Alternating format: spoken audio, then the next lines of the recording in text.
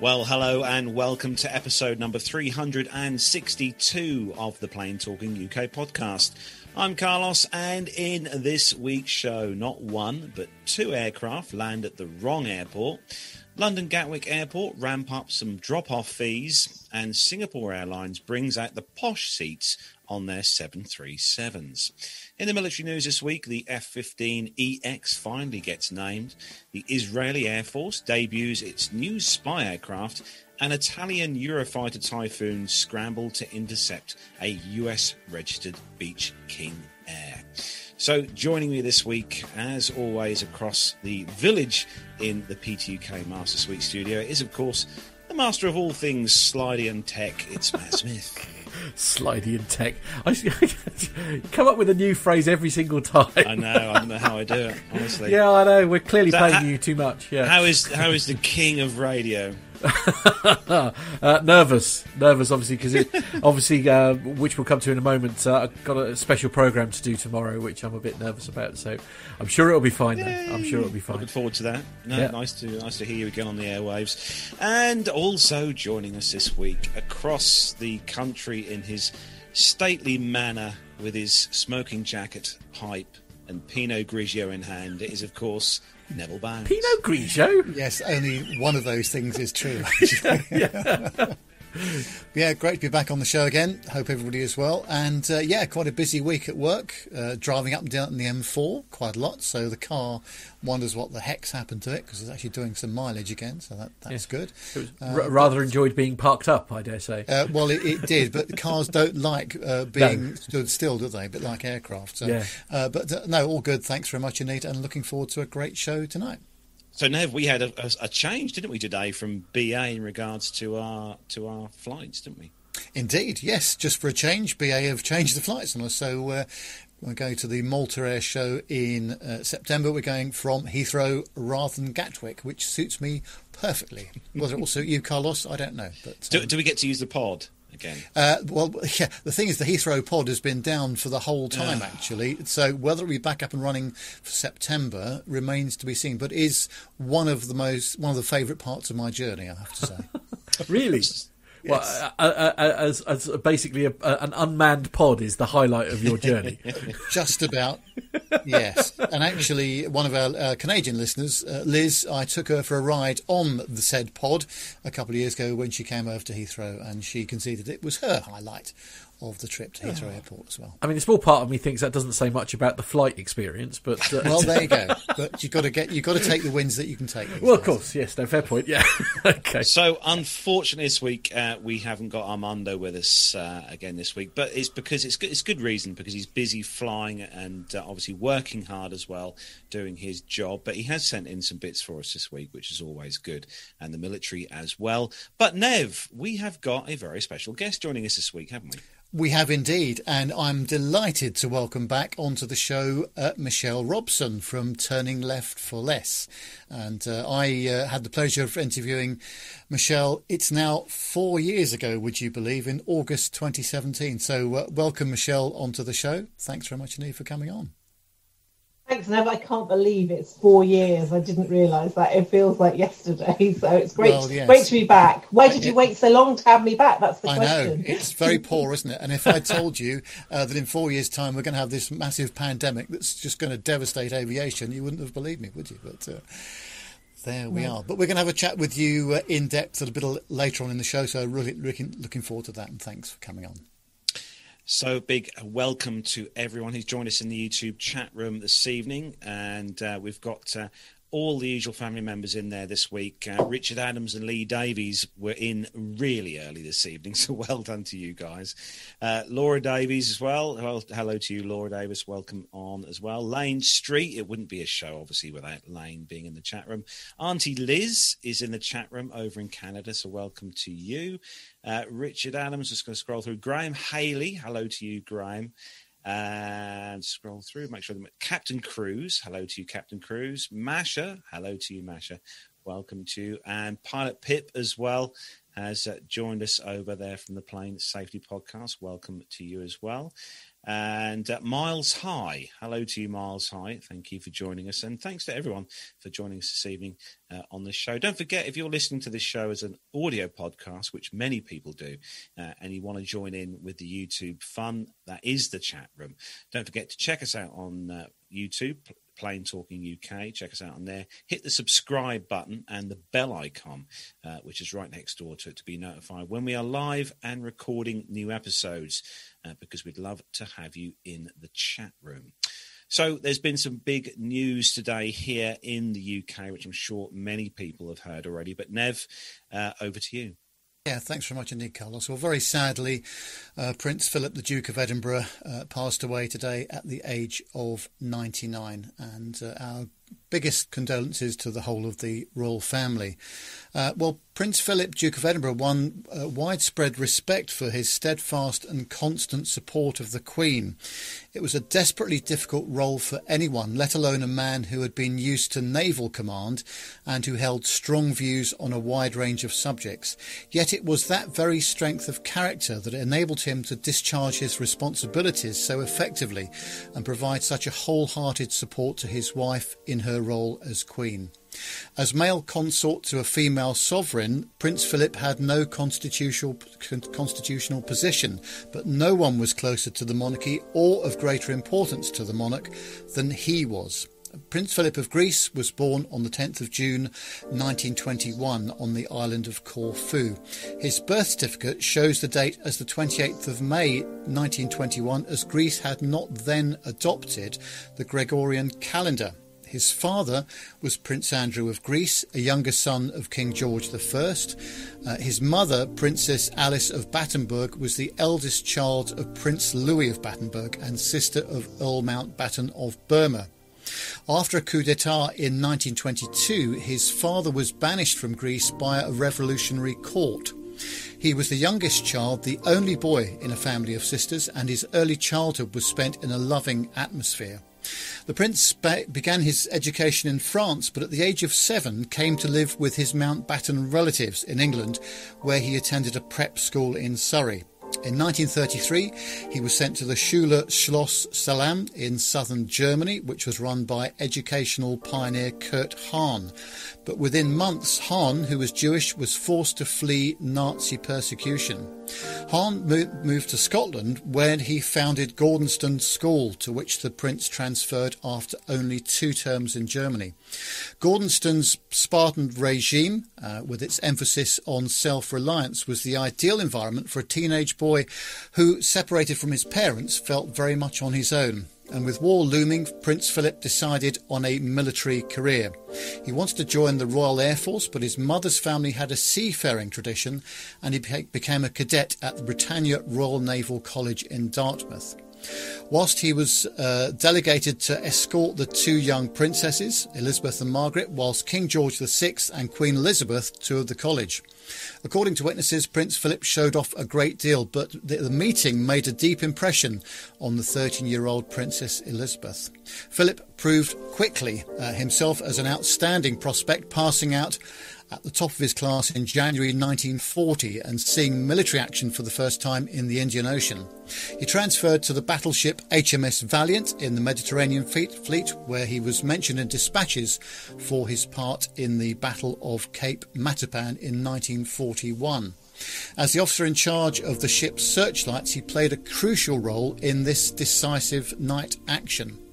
By October 1942, he was one of the youngest first lieutenants in the Royal Navy, serving on board the destroyer HMS Wallace. Throughout this period, he and the young Princess Elizabeth had been exchanging letters, and he was invited to stay with the royal family on a number of occasions. The relationship developed in peacetime, although there was opposition to it from some courtiers, one of whom described Prince Philip as rough and ill-mannered.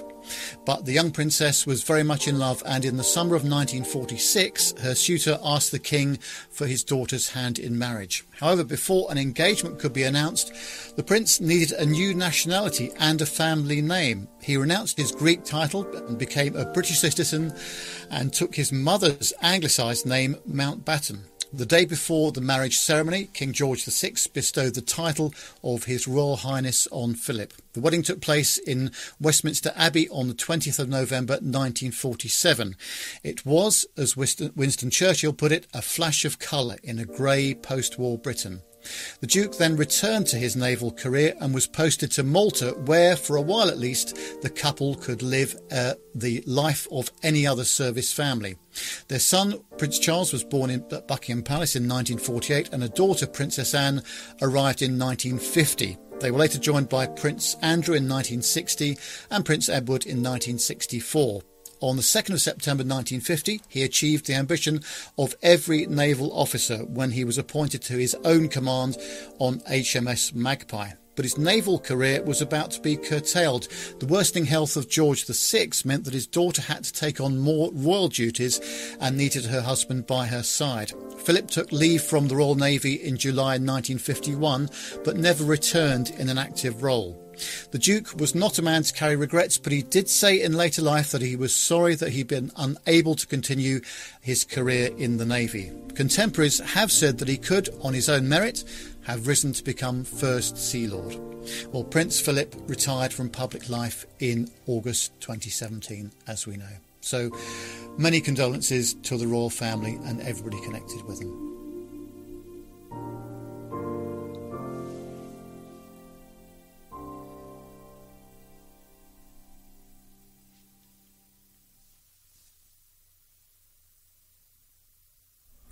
Thank you, Nev. That was very nice. So I hope that was a fitting tribute to Prince Philip. So it's been a very moving day, I must say. Absolutely. Well, let's move on now to our special guest.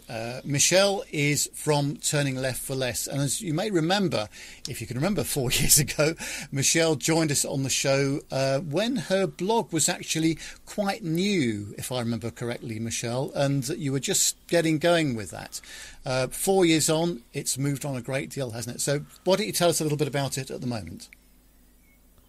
Thanks, Nev. So yes, it was fairly new, I think, at the time we spoke. It started in November 2016. So yeah, it'd only be going maybe 6 months or so when we first spoke, and I've been very lucky since then. It's gone from strength to strength.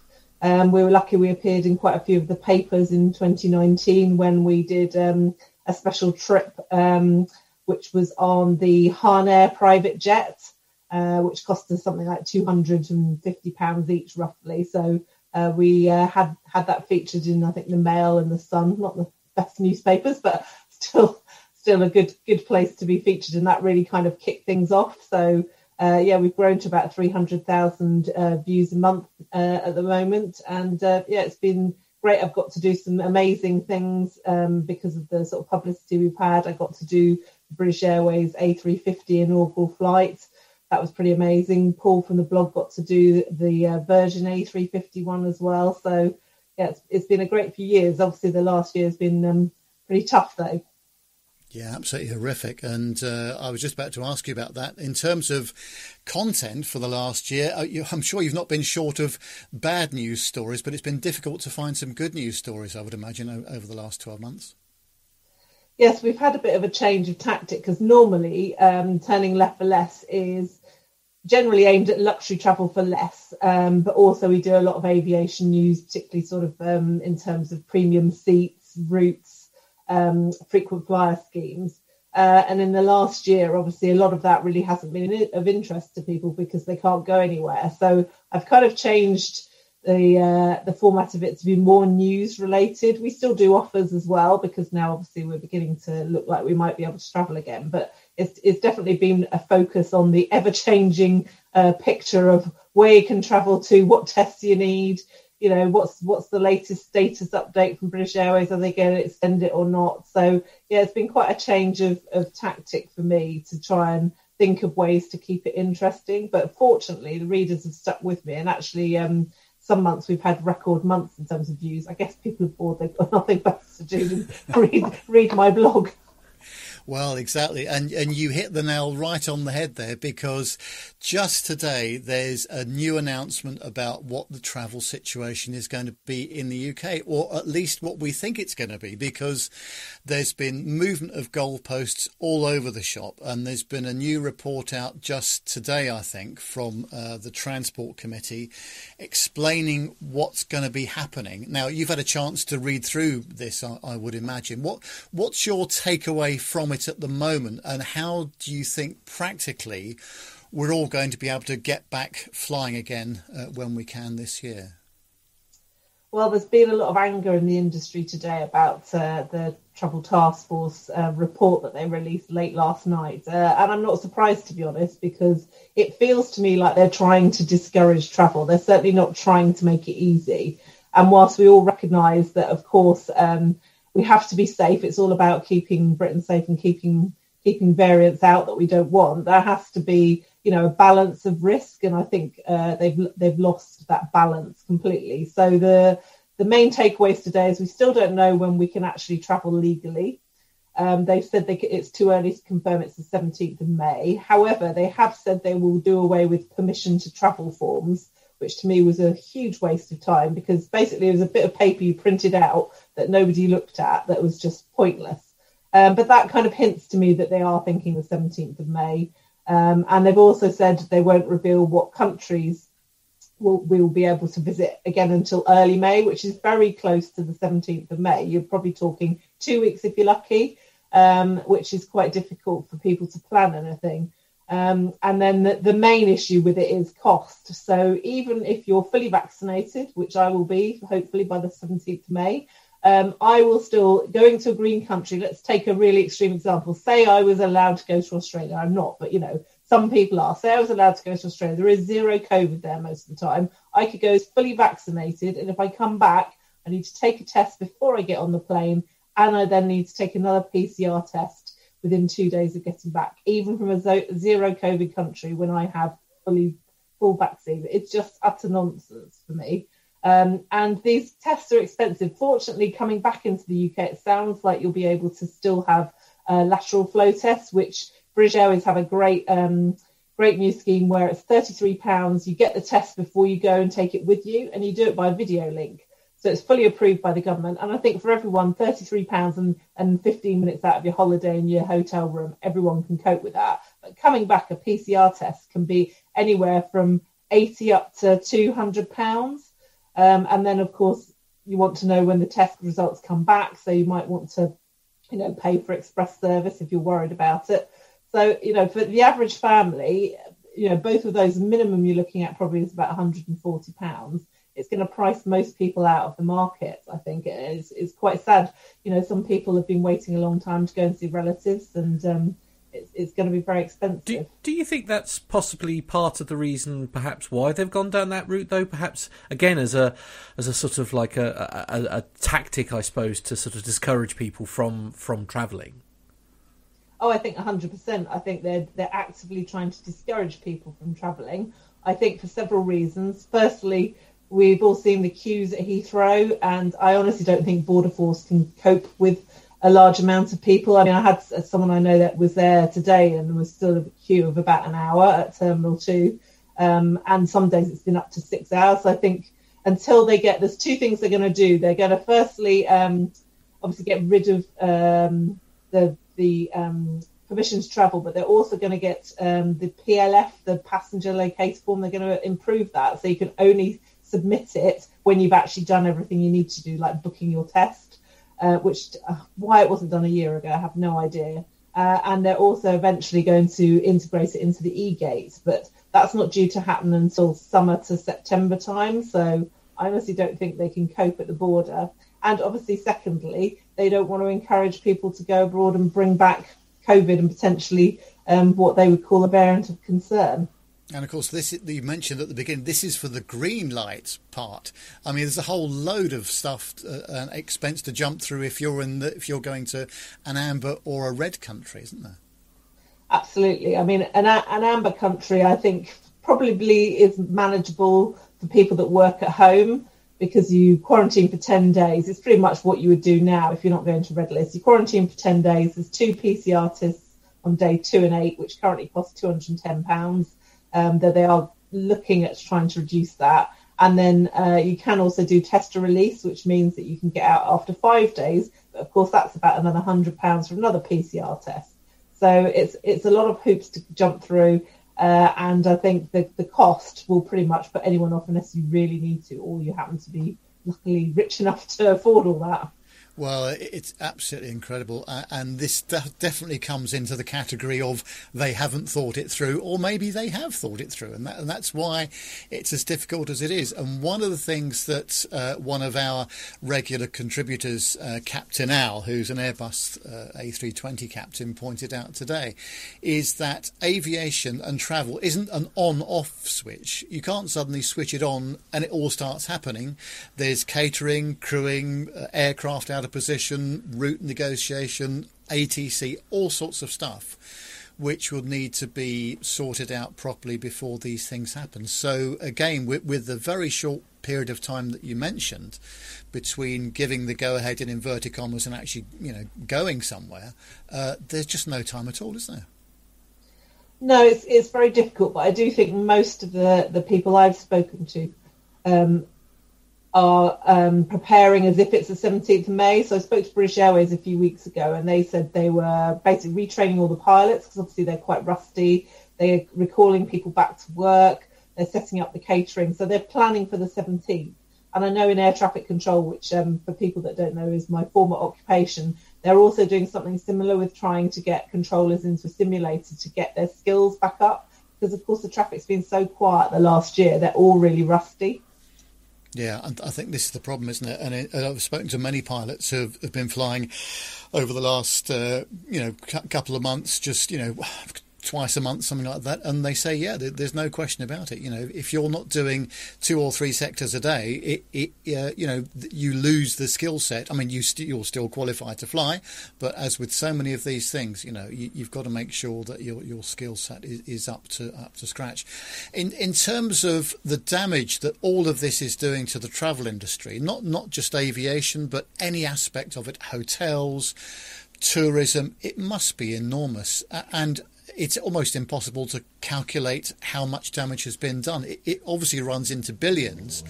When do you think, assuming everything goes okay this year, when do you think that we're going to be in a position of what I would term normal travel? Are we well into next year, do you think, before we see that?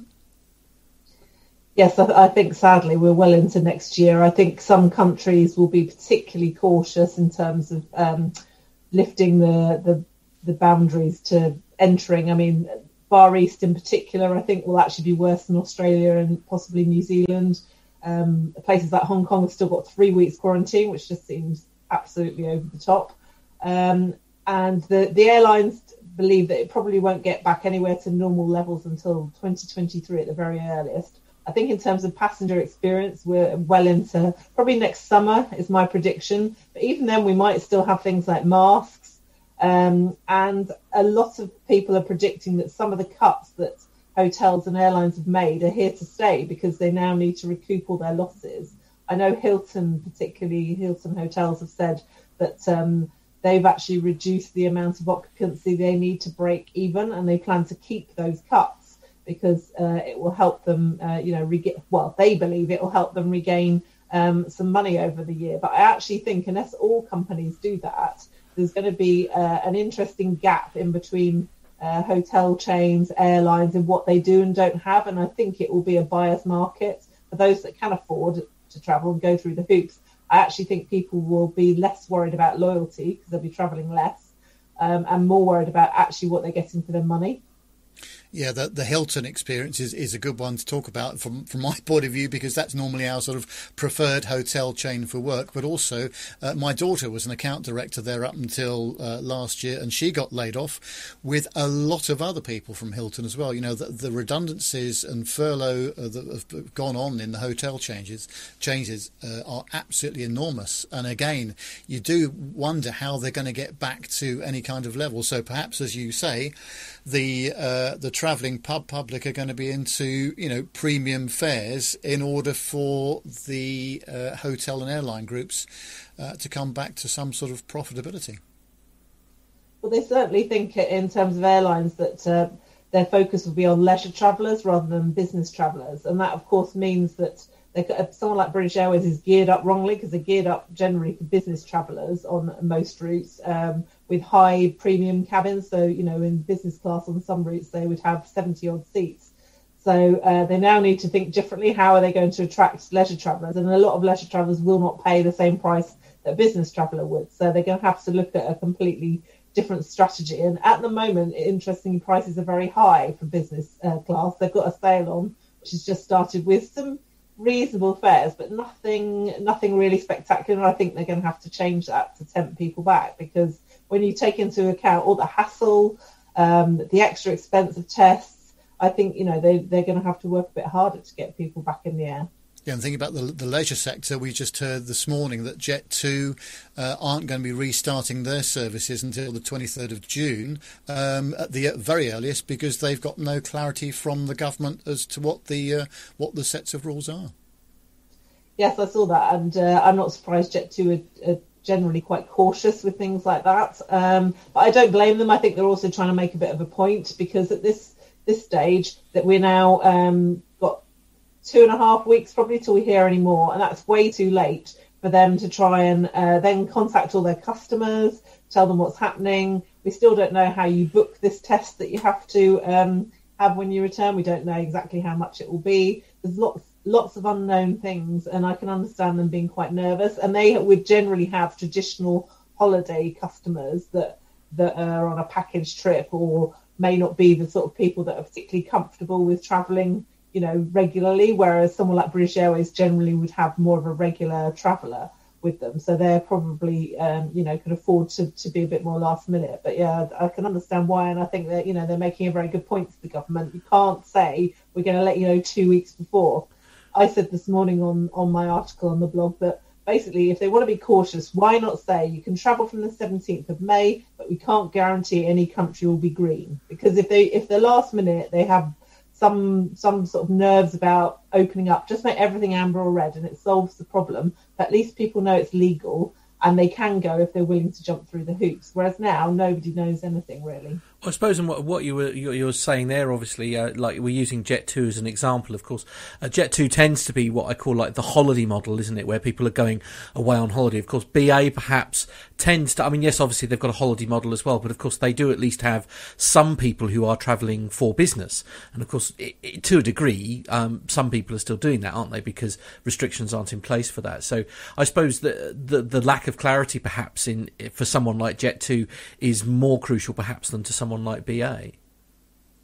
Yeah, absolutely. I'd agree with that. And I think even with business travel, although it's allowed currently, most companies are not allowing their staff to travel unless it's 100% necessary. So I think there's still, even for the rest of this year, I'm predicting that it will be more leisure travel than business travel. I just don't think the demand's going to be there with business travel for quite a while, because of the caution of people obviously catching it and the extra expense and potential for someone to then be quarantined for 10 days. Yeah, exactly. And I think if you think about the damage it does to the business industry, and in terms of expos, exhibition, congresses, this sort of thing, in the business that I'm in audiovisual, we were going to have a very large event in Barcelona at the start of June. Now that's been pared back completely, and there's more online events and this kind of thing. But that sort of event would normally have attracted round about 70 to 80,000 visitors from around most parts of Europe. And just think of the hotel revenue, the restaurant and the bar revenue, especially at those sorts of events, of which I have been involved with some of it.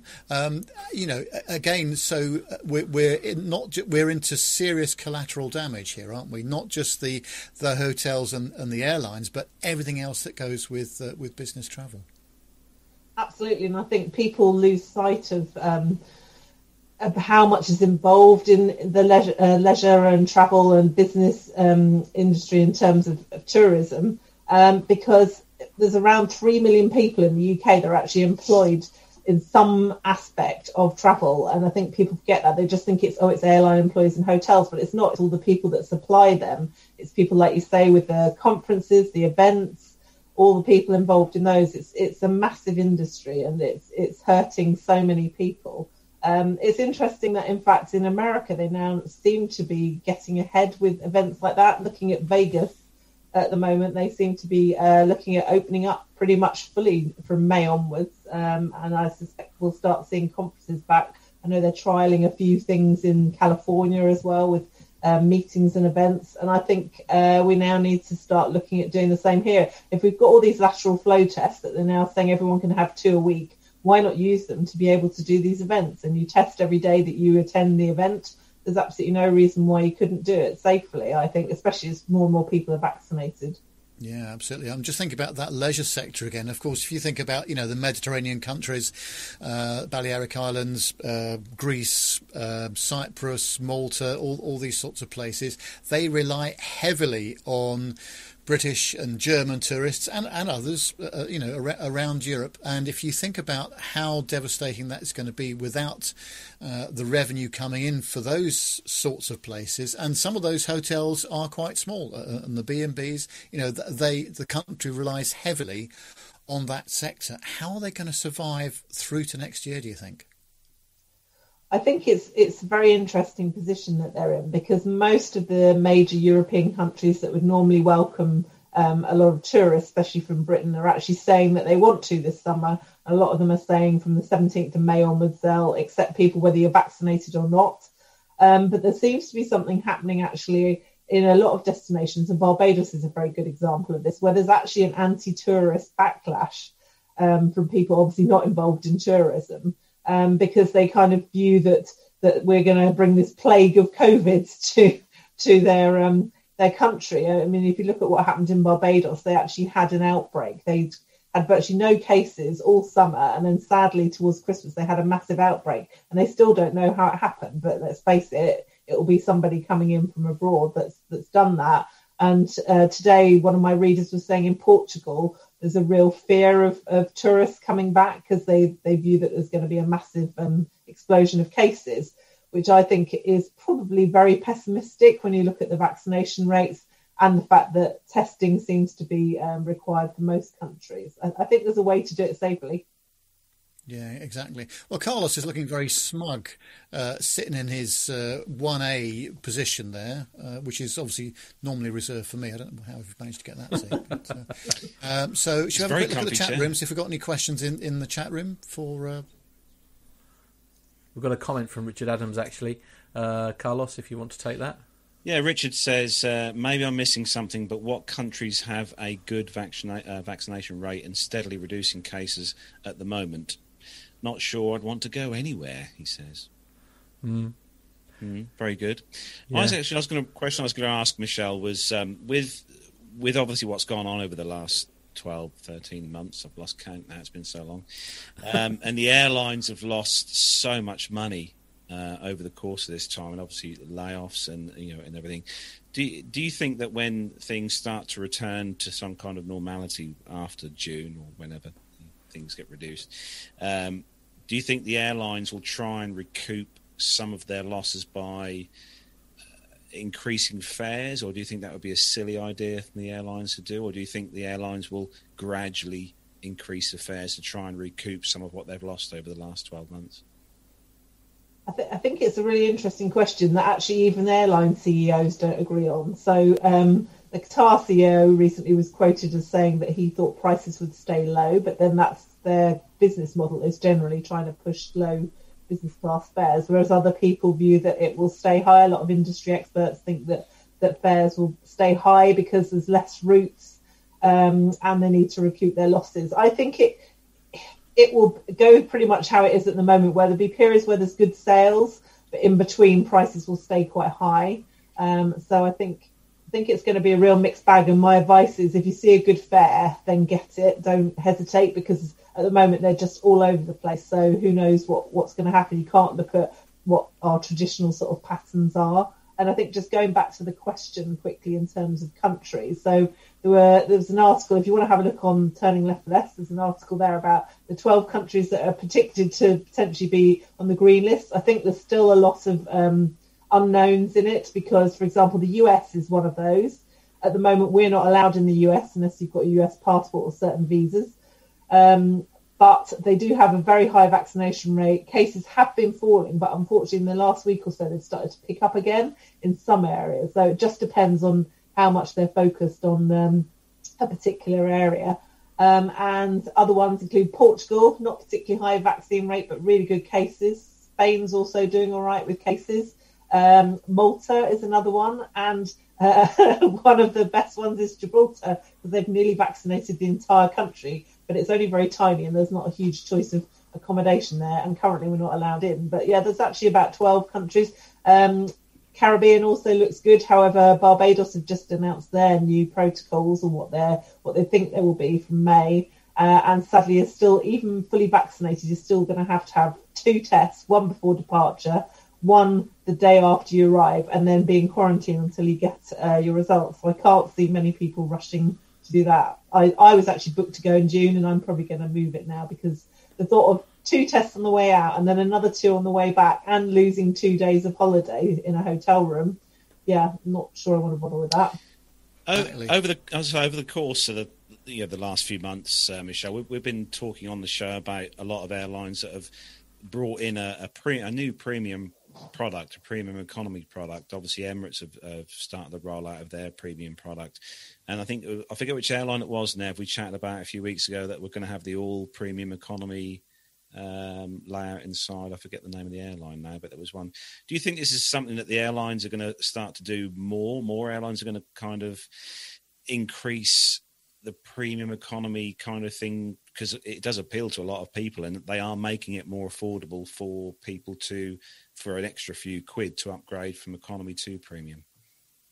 Yeah, I think it's only a matter of time before all airlines have premium economy, because it is that kind of sweet spot between economy, which most leisure travellers would generally go economy, and business class, which most leisure travellers can't afford.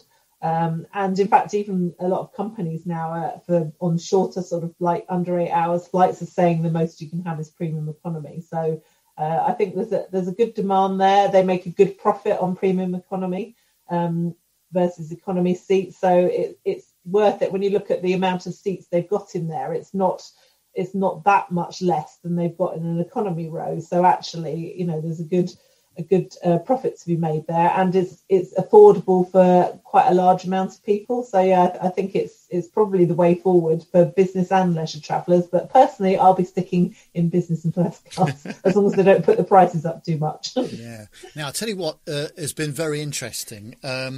I think that the last flight I went on was to Gibraltar, actually, in November of last year for my birthday. And once again, the BA crew were absolutely fantastic, dealing with some really difficult situations from time to time. The check-in was great. The lounge was brilliant and all the rest of it. But I was just sparing a thought for the poor folks in the call centres, because they're having to change people's flights left, right and centre. I actually got to the stage when I was booking my flight to Malta for September for the air show that Carlos and I are going to, and I phoned them up, and the lady on the other end of the phone was absolutely superb. She said, "I'm terribly sorry, Mr. Bounds, we've now changed this flight 5 times for you, and that's absolutely fine, but I cannot actually track back what the real value of it was, and there was an Avios upgrade here or a business class upgrade there."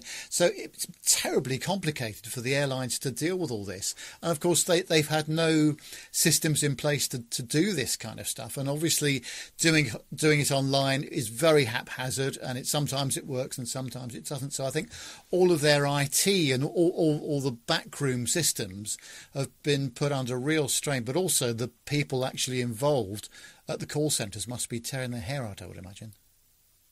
Yes, it's been very hard. I think people understandably have been upset when they haven't got their refund straight away, or they've struggled to get through, but they have to understand, the call centres were never set up to handle that amount of refunds. I mean, some of them I think were in the billions that they refunded, so it's not surprising they've struggled. But I think pretty much all the airlines I've dealt with recently, Virgin, BA, Qatar have actually upped their game, and I'm managing to get through fine. If there's a big announcement about something, sometimes you get a bit of a peak, but generally I'm getting through okay. I think they have some good policies. I mean, Qatar's got a really good policy now that for any reason you can't travel due to COVID, like restrictions or whatever, until the end of the year, you can get a full cash refund, which I think is a really great offer. BA have now been a bit better with their refunds, because before you couldn't get one online, now you can do that online. It's a bit hidden, but you can find it. And also they're now doing a lot more e-vouchers, which is good, so that you can use it online rather than phoning up, because I could never understand why they would do that, other than maybe in the hope that you'd forget about it, and because you couldn't get through and they'd keep the money. I don't know, but yeah, that wasn't a particularly successful idea. But yeah, they just didn't have the systems in place. That's the problem. And now, of course, when it's all coming to an end, they've caught up. Well, yeah, and I was just thinking that, the key thing for them is to keep the cash within the airline. They do not want to be giving refunds if they can possibly avoid it. And that just makes it really, really challenging for them, doesn't it?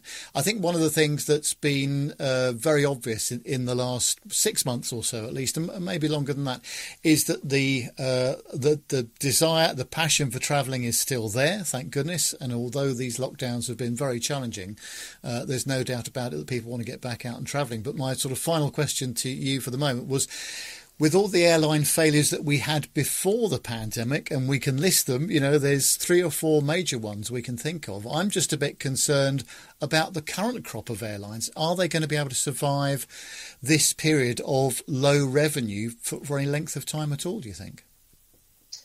No, I think there's definitely an issue there. I mean, the one I'd be most concerned about is Virgin Atlantic, because they restructured recently and got some new finance. But the problem with them is that they have such a limited route structure.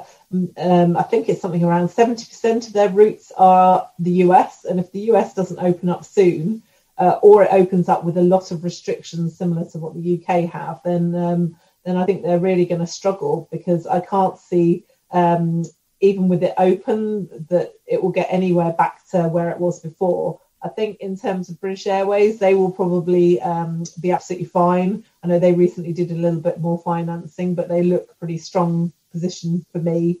And I think with their route network, they've got enough breadth that actually they will manage to get through it. They're probably, the one I'm least concerned about. I think in terms of the low cost airlines, if Europe doesn't open up, which is what's predicted potentially with the third wave in Europe, then I think there might be a bit of trouble there. They've done reasonably well up until now, because last year when things lifted, most people went to Europe. They didn't go long haul.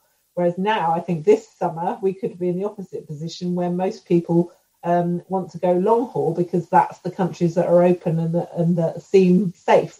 So it could be an interesting one for the likes of EasyJet and Ryanair. I think it's all to play for once we get that crucial announcement at the beginning of May about what are going to be the green countries, but not many in Europe is my prediction. God, dear, it's a bit of a lottery, isn't it? So, Carlos, have you got any sort of final thoughts on any of this?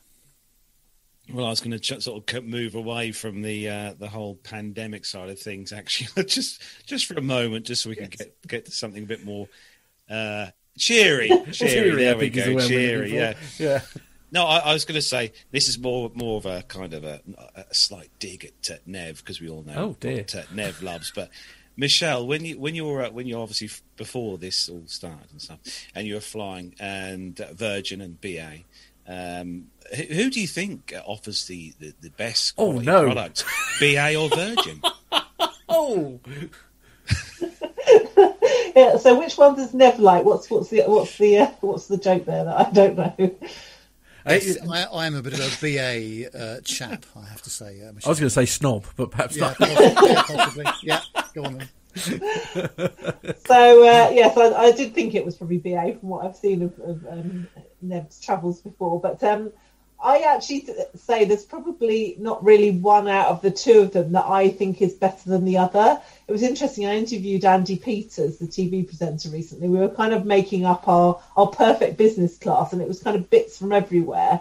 And I think it's a bit like that with BA and Virgin. For me, I love the Virgin Lounge. The clubhouse at Heathrow, for me, is one of the best business class lounges in the world. You've got, your hair salon, your beauty salon, fantastic cocktails. It's all table service, great food. It's a really, really good lounge. I think the BA lounge is a bit pedestrian in comparison.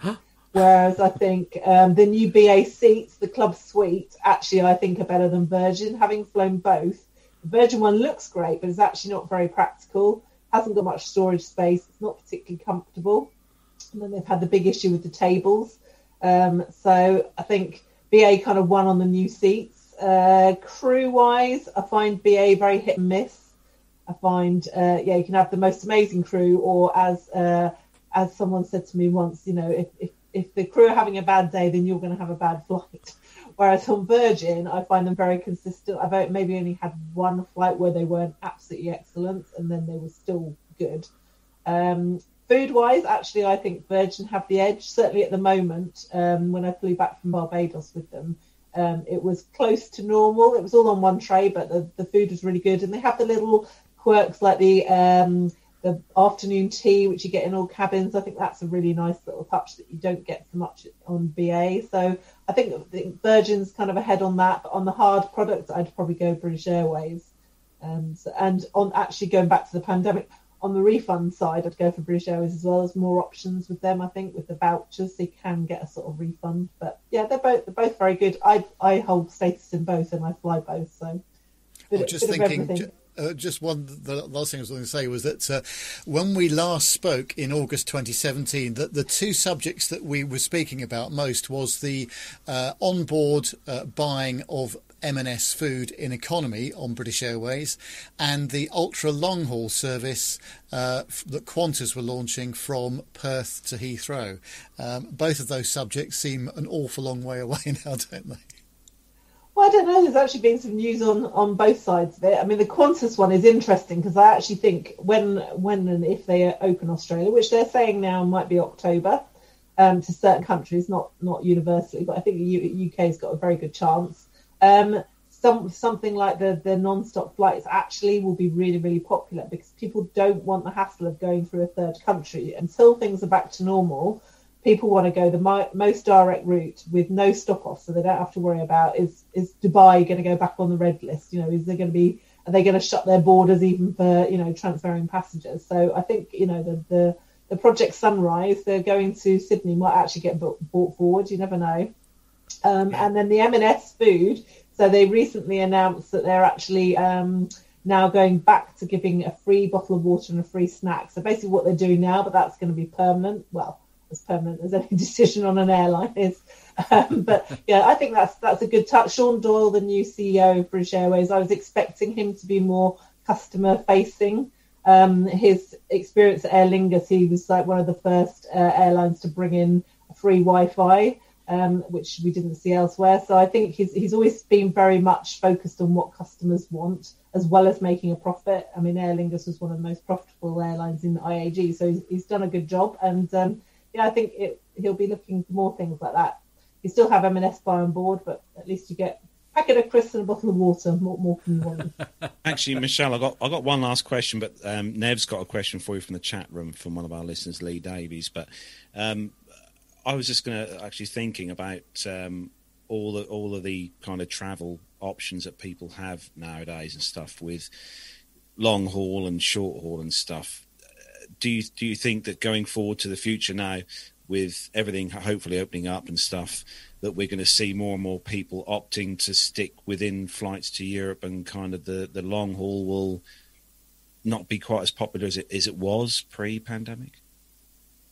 I actually think it's going to be the opposite potentially, because long haul prices are actually very reasonable, and in terms of economy anyway. And I think with more places long haul opening up, as we said, probably the US, Caribbean for a start, Thailand's talking about opening up. I think people without their traditional holiday places in Europe being available will actually start looking at being a bit more adventurous. And if they go to some of these amazing places, they might actually decide to keep going and think perhaps my week in Benidorm wasn't so good after all. So I think we actually could see the opposite, and people being more adventurous. If nothing else, the pandemic's kind of given us all a thought of, well, things that you take for granted might not be there forever. So, get out and do it when you can. So it'll be interesting to see what happens. Nev? In the chat room, Lee Davis asks, what's your preference, 787 or A350? Well, that's an interesting debate. Can I interrupt? Can I throw something else into the mix there? Because I've recently sort of heard rumours that the A380 may well still be making an appearance as far as BA is concerned. So perhaps we could throw the A380 into that as well. Oh, now you make it really, really challenging. So I would say I love the A380 because to me it's kind of the closest thing to the 747, which sadly looks like won't be flying that again unless I go on Lufthansa. I love the double decker. It's just every time I see it, I always get surprised by how large it is, and the fact it can actually take off still seems like a miracle to me. So I do really enjoy the A380, and obviously in business class on some airlines like Qatar, Emirates, you get the bar on board on the A380 or the showers, which are all amazing experiences. So I kind of like the A380 for that. If it was between the 787 and the A350, I'm afraid I'm Airbus on that one.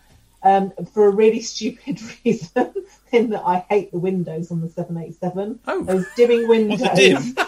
Yes. Because, yes, they look great, and they're great for a bit of a, play. You go, wow, isn't that clever? Until you're actually on a day flight with the sun on your side of the plane. And if you've got the older windows, I know some of the new ones are a bit better, then the sun's still coming through, and you're like, what's the point? You could have just had a blind. So I prefer the A350 for that. And I think the onboard atmosphere in terms of like humidity and the pressurization is marginally better on the A350 as well. So yeah, I prefer the A350, and I like the kind of mask look of the front of it. Burrow, yes. Yes. So we had a great flight to Dubai, didn't we? On yes, we did, BA's A350-1000 to the Dubai Air Show. It was only 3 weeks old at the time. We still had that new plane smell, didn't it? Does that still involve a magic tree like it does in the car? Not quite. Right. Okay. So, yeah. It was a nice place to be, and the crew very kindly let us sit up at the front when they shut down at the end of the flight. So that was nice. Great, so it was nice to see that. Indeed. And then, of course, on the way back, it was our very last flight ever on the 747-400. We didn't know that at the time. No, but it was. No, indeed. And we spent half an hour, nearly half an hour in the cockpit there on the way back, and we spent so long there that the crew had to radio the gate because they had taken all the services away from the aircraft, including the boarding finger itself, and so they had to get somebody back on to get us off the aircraft. Oh dear. That's a bit of a whoops. Actually, two more very quick questions, if we may. One from our main man, Mike, who says, do you think post-pandemic that service will again decline with another big race to the bottom? We can see the service declining already, but what do you think you'll see long term?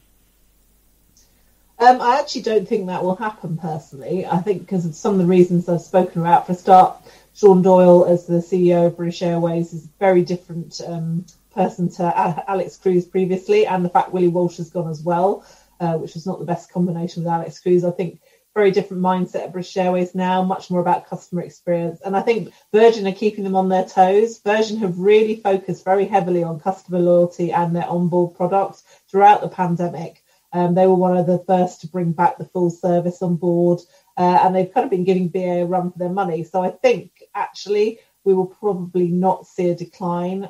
British Airways have a plan to go back to the full onboard service. That's actually in their plans. We don't know when, but I would suspect probably when we get to the point where masks aren't required anymore, because obviously it's all about keeping people safe. They've got almost back to normal, just on one tray service, but everything else is pretty much as it was before.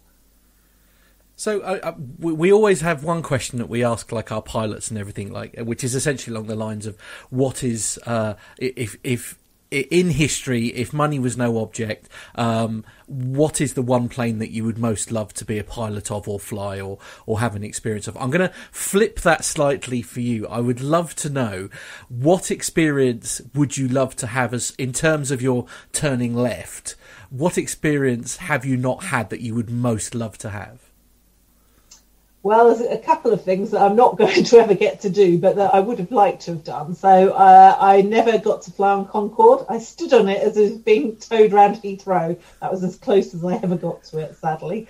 So I never got to do that. I would have loved to do that. I think to go supersonic would be amazing. I mean, I might still with Boom, that might the new supersonic aircraft might happen, but I'm not terribly hopeful in the current climate.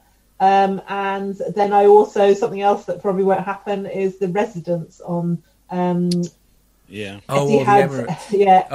Etihad, their A380, because they're now going to retire the A380s, and I believe they're not coming back. So it's a great shame, because again, I've seen it as a mock-up, but I've never actually flown it. I mean, it's hugely expensive, but it was kind of on the bucket list to do. Fortunately, I got to do the first class apartment, which is still extremely good, but I mean, that's terrible, sad loss to have that, because that was one of the best hard products for first class in the sky, I think. So I was glad I got to do that now.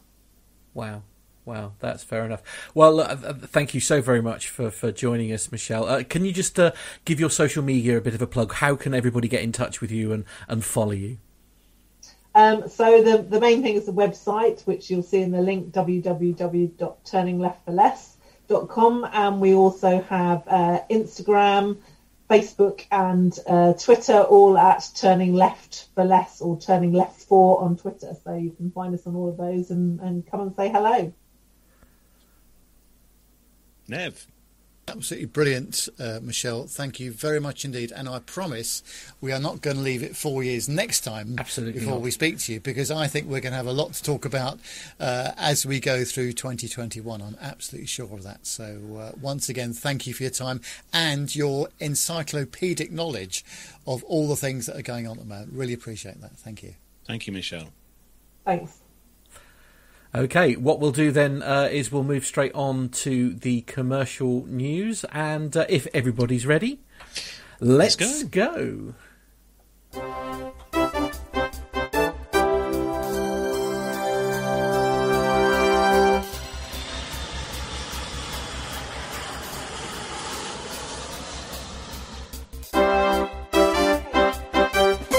So, kicking off this week's first news story. This one is on the executivetraveller.com. And the headline, Singapore Airlines new 737 business class.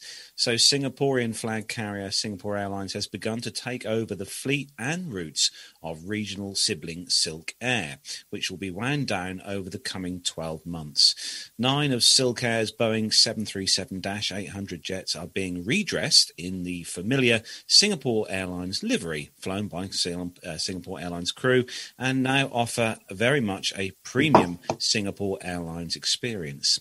The 12 business class seats have been recovered with fresh upholstery and present themselves with familiar touches like those compact pillows seen in Singapore Airlines long-range business class.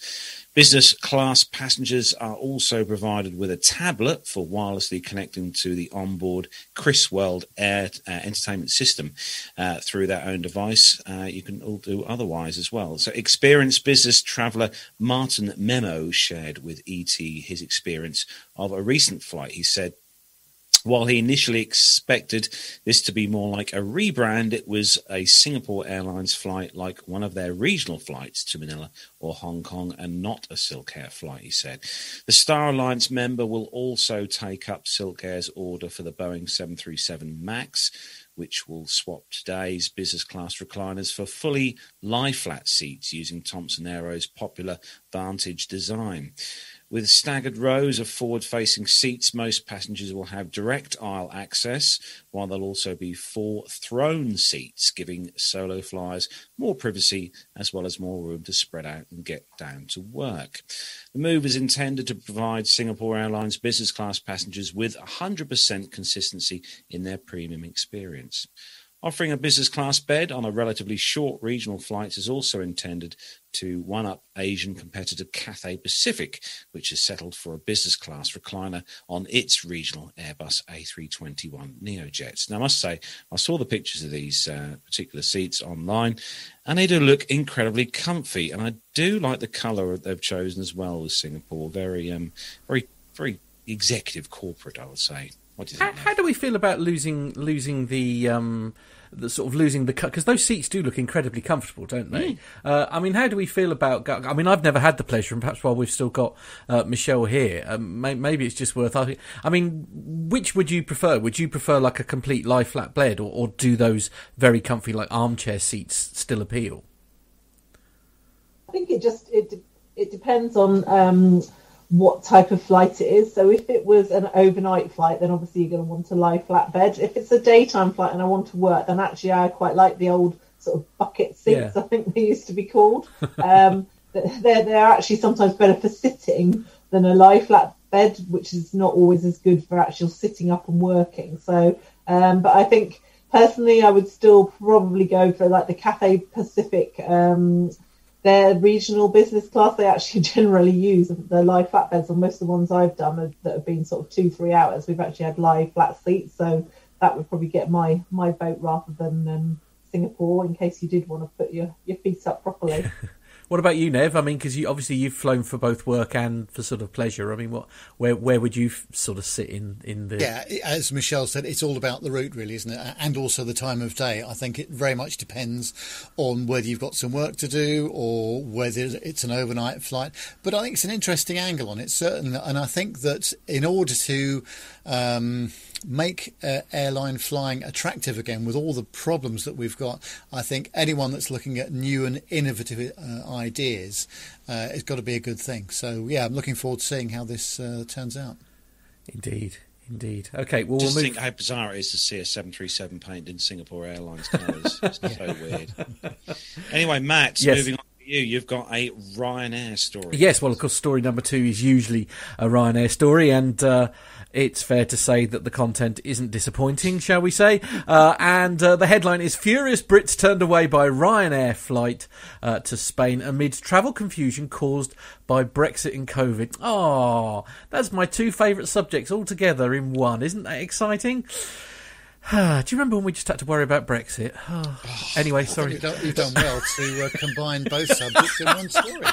Yeah. Absolutely. Well, we'll doff our cap to John on that one, I think. Anyway, Brits were reportedly turned away from boarding a Ryanair flight from Manchester to Spain amid changes to rules because of COVID and Brexit. So John Carey, presumably not that John Carey, 50, claimed Ryanair staff were rude and abrupt. The treatment of travellers was deplorable and the situation was a total disgrace, the Mirror reports. And one retired IT worker claims airline staff refused to let him and 6 others board the plane to Alicante due to Ryanair staff making the arbitrary decision to deny their passengers travel on behalf of the Spanish authorities. The traveller, named only as Alec, told the Olive Press, oh dear, that he was turned away at the gate on Monday because he and others did not have a post-Brexit tie. Now, I'm not really sure what that means, so it's TIE, but John has very, very kindly written what that actually means, but I'm afraid I'm not good at... Right, okay, lovely, okay. It's a shame the audience couldn't hear that. Anyway, I think what we learned from that, John doesn't know either. Anyway, so basically it's a biometric card, I think John was saying in our ear, that it's basically your way of travelling in Europe post-Brexit, I think, is... just for British residents going into Europe, and it's a new biometric card issued to the British residents in Spain since July last year. So Alex said that he checked the UK government's latest guidance, which stated that his buying a property on the Costa Blanca was one of the reasonable excuses for travel to Spain under COVID lockdown rules. In such a scenario, travellers are advised by the UK government to show evidence such as proof of a contract, a letter or appointment details from an estate agent, or a relevant contract or letters detailing sales. Mr. Carey, who is a property owner in Spain, was travelling to see his sons aged 6 and 8 for the Easter Monday.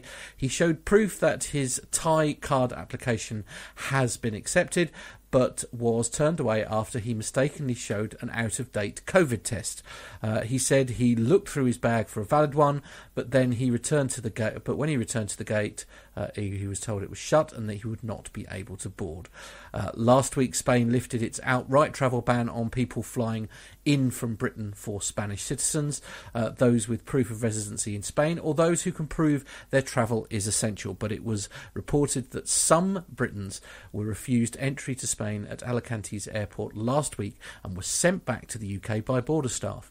It comes amid confusion over travel rules during the COVID pandemic and following Brexit. It is illegal to travel abroad from the UK for holidays, but there is a handful of reasonable excuses, including work, education and the buying of property. UK nationals are now the third country nationals because of Brexit and no longer have freedom of movement. A passenger said that given that there is so many Britons having to be flown back at the airline's expense, I wonder if this was merely a cost-cutting exercise for Ryanair. I mean, whilst I'm to a degree sympathetic here, one thing that has sort of piqued my interest, should I say, is the element of the fact that he presented to the gate an out-of-date COVID test card and was unable to produce proof that he had a valid one until after the gate had closed. Am I being unreasonable here? I feel like Ryanair, who I'm the first to bash, I should point out, are perhaps getting a bit of an unfair hearing here. I never thought I'd ever hear you say those. I know. Who'd have thought it? Are you a fan of Ryanair, Michelle? What do you think? Have you ever flown with Ryanair? I have. I've flown them at least, I think, 3 times. I flew them at the very beginning when they first started, and they took me to Venice, only to some place that was about an hour away from Venice. That hasn't changed, I believe. No. And they weren't too bad in those days. And then I did a work trip with them, and then there was once when I got stranded in, I think it was Spain, because there was a strike, and I was flying Flybe, or Flymaybe as they were, and they wouldn't put on an extra flight to bring us home, so I flew home with Ryanair just for the sake of getting home. But I vowed at that point I would never ever fly them again. Did you pay the extra and have that all important extra legroom seat? That probably didn't exist then. I think I probably did actually. If ever I fly on anything like that, I do pay for all the extras. But yeah, right. I hate Ryanair with a passion, from the horrible yellow plastic things and the announcements, and I particularly hate Michael O'Leary, and I refuse to give him a penny of my money. So yeah, no, I'm not a fan. But I agree with you. I think, if someone's got an out-of-date test, what do they expect? But interestingly, the problems with Spanish residents has been going on for a couple of weeks now. It's not just Ryanair. I think there was a British Airways flight as well. There was some confusion. So it's probably par for the course at the moment, unfortunately. Indeed. Now, I understand that I'm having a few technical issues in the studio here, but thank you, John. I appreciate that. So, saying Richard Adams in the chat room says, "Don't airlines always get fined if they present a passenger that does not have a valid paperwork for entry?" And actually, I will just say, actually, in the notes here, John has very kindly put important points on the last quote from the passenger. That assumption is false. Terms and conditions dictate. Thus, for Ryanair, the cost of repatriation is charged by Ryanair to the debit or credit card used making the booking. Furthermore, the terms and conditions also say that if Ryanair gets fined for the passenger not meeting any laws or regulations satisfactorily, that too will be charged to the credit or debit card being used to make the booking. So essentially, you become liable for that. So. Yes, that's probably why he's more cross, because he could, So one might argue perhaps they did him a bit of a favour if he didn't have the appropriate paperwork for when he arrived at the other side. But I'll tell you what, let's move up a class now. Okay, all right. For the next story now, let's move to BA. This is more like it. This is on the Economy Class and Beyond.com website, and it says that British Airways CityFlyer is to launch flights to Jersey and Gibraltar, and trying to ride on a possible release to travel, BA at London City Airport is preparing to launch 2 new routes. The airline will serve both Gibraltar and Jersey from the 25th of June this year, initially over the summer period, and flying two flights a week on Mondays and Fridays. This should be useful for those who are travelling for business, holidays or visiting friends, as well as the all-important cargo. As usual, the routes out of London City Airport will be operated by BA Cityflyer, the British Airways subsidiary based out of the airport, and BA will continue to operate its current service to Jersey and Gibraltar alongside these new London City services. They'll utilise a 2-class Embraer E190 on these routes, featuring 2x2 seating in both Club Europe and Euro Traveller on the route. Lead-in fares start from just £42 to Jersey and £43 to Gibraltar each way, with booking now open for these routes. Tom Stoddart, Managing Director of BA Cityflyer, said, "It's great to be able to launch these 2 new services to Gibraltar and Jersey. It's something customers have been asking us to do for a while, whether it's for holiday or visiting friends or relatives who live at either end of the route. When the time is right, customers will benefit from direct flights to and from the extremely conveniently located London City Airport." Well, that's a great bit of news, but I can see a couple of problems here straight away, and I don't want to be pessimistic at all. Michelle will correct me if I'm wrong, but there's no BA lounge at London City Airport, if I remember correctly. Is that right? Yep, that's correct. There's no lounge, but the flip side is the fact that they have very short check-in times there, so actually you don't really need it. I mean, at one point they were giving vouchers, I think, for BA1, which is sadly also gone. But yeah, there's no lounge there. What I was saying to my readers was, what I'd do is I'd fly out of Heathrow, which now they've announced today that all the flights, short-haul flights, will stay at Heathrow until the end of October. So fly out of Heathrow, have the nice lounge, and then if you live near London City, fly back into London City, and then you get home quicker and you'll get your luggage quicker as well. So I like it. Yes, that is definitely intelligent thinking. The only other snag I can see, and it does vary from airline to airline, but as far as I was aware, that both London City and Gibraltar are captains only landings, so they're going to have to work out the crews and all the rest of it for those sectors. But nonetheless, I think it's great to have an alternative service from Heathrow for those people that live in and around the City of London. Brilliant idea. So moving on to the next story, and we always like to, when we're flying on aircraft, like to land at the airport that we're well destined for. But these stories come to us from unless you are Ryanair and you claim that you're landing in Venice when in fact you're or an 2 hour hours away. Yeah, absolutely. Yeah. But these come to us from 1 mile at a time. Facebook, aviationsafety.net, Av Herald as well, from a few sources there. And Ethiopian Airlines, one of their 737s, has landed at the wrong airport. So an Ethiopian Airlines cargo flight, ET3891, was scheduled to operate from Bole International Airport in Addis Ababa, Ethiopia, to Simon Mwanza Kiwapwe Airport in Ndola, Zambia. Instead, the 737-800 landed at the yet-to-be-finished, and yes, I said yet-to-be-finished, Copperbelt International Airport. The aircraft taxied to the apron, where airport construction workers signalled to the crew that they were not at exactly the right airport. Thus, crew then continued to taxi across the apron, entered the runway via the next taxiway, and then departed again. Local workers at the new airport reported that it was not the only Ethiopian 737-800 that day that had attempted to land at the wrong airport. Around 2.5 hours after Echo Tango Alpha Yankee Lima, Echo Tango Alpha Quebec Papa, performing passenger flight ET871 from Addis Ababa to Ndola, Zambia, mistakenly joined short finals for Ndola's new Copperbelt International Airport. The crew performed a go-around from about the threshold of the runway at around 50 feet AGL and subsequently positioned to the correct airport for a safe landing. On the 6th of April 2021, Zambia's Transport Ministry confirmed the aircraft Echo Tango Alpha Yankee Lima landed inadvertently at the future Copperbelt Airport instead of the Simon Mwanza Kiwapwe International Airport, located 15 kilometres away and currently serving the area.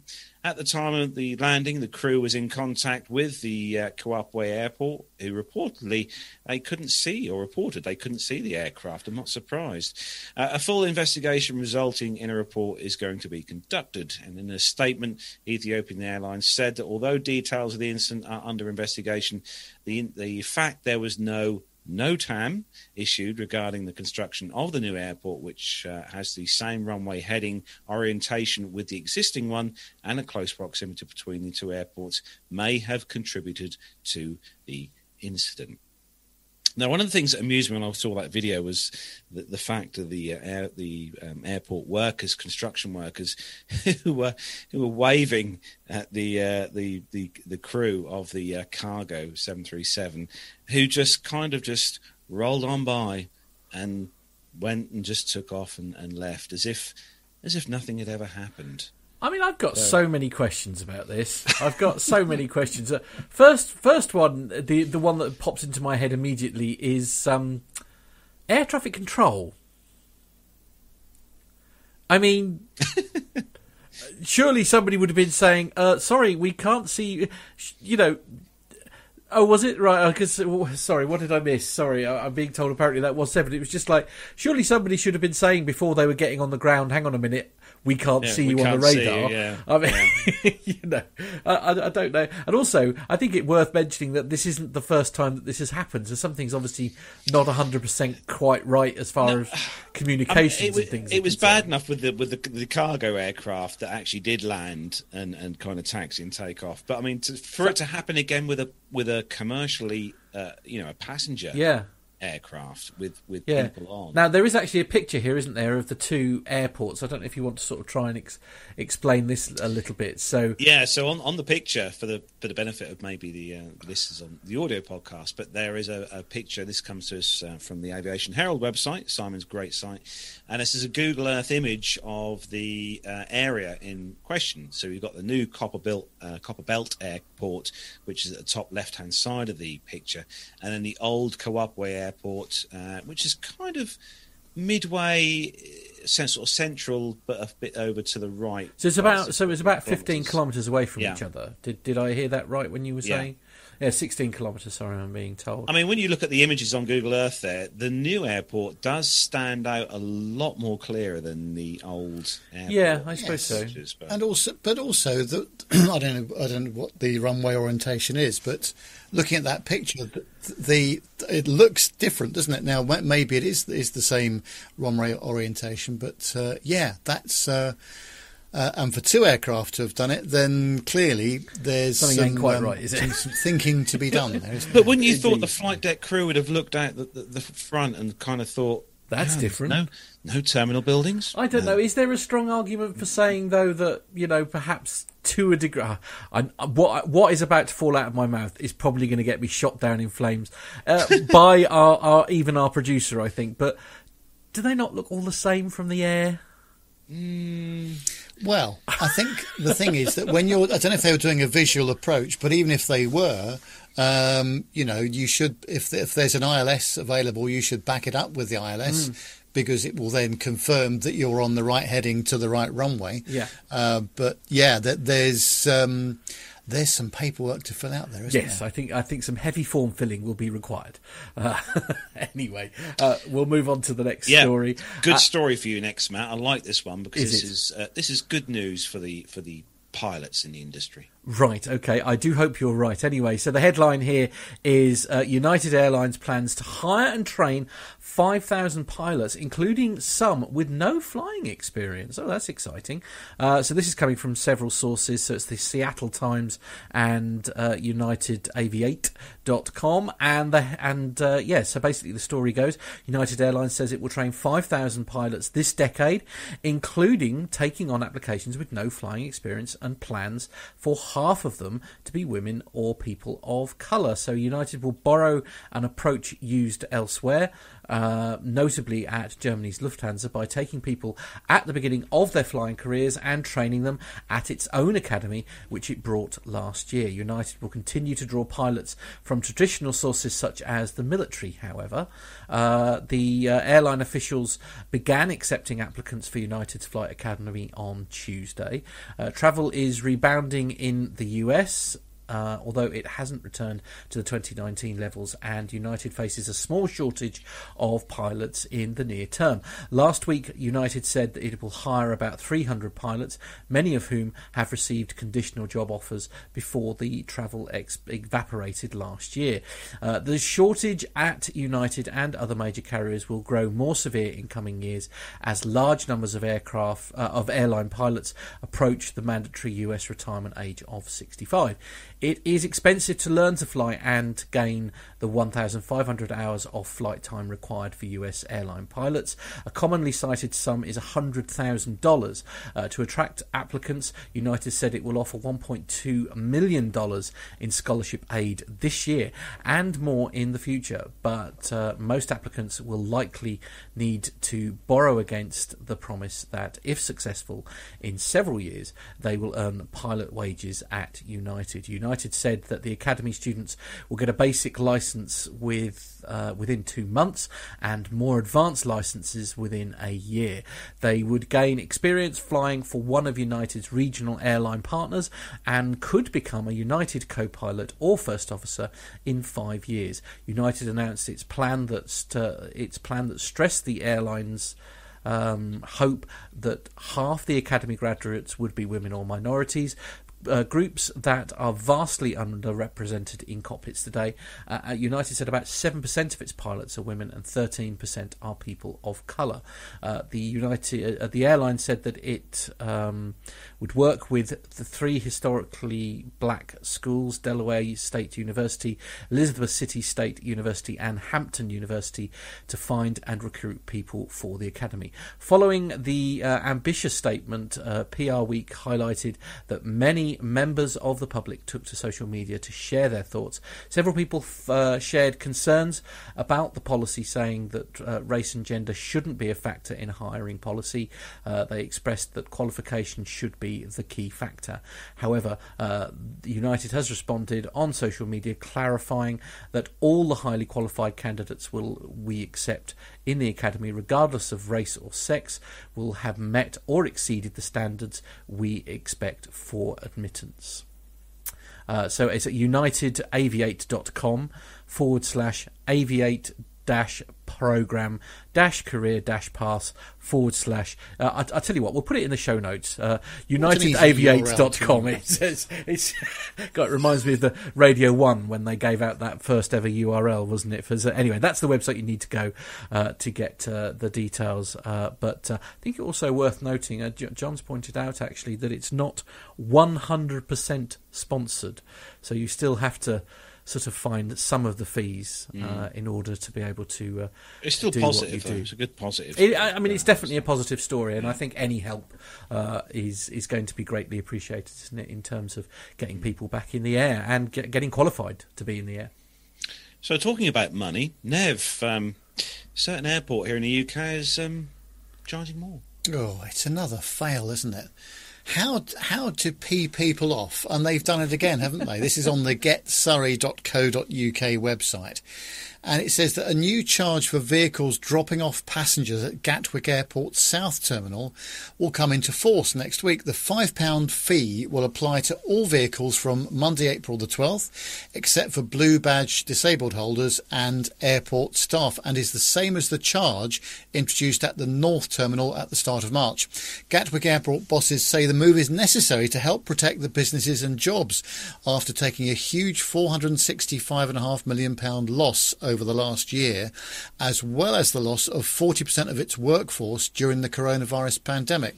The charge will not affect drivers dropping off people in the long stay car parks where a free shuttle bus to the terminal is available. But there are also hopes that the charge will encourage more people to use public transport and reduce traffic congestion around the airport. Non-essential travel from the airport is currently banned until May the 17th at the earliest, with the government set to announce more updates on the resumption of international travel in the coming weeks.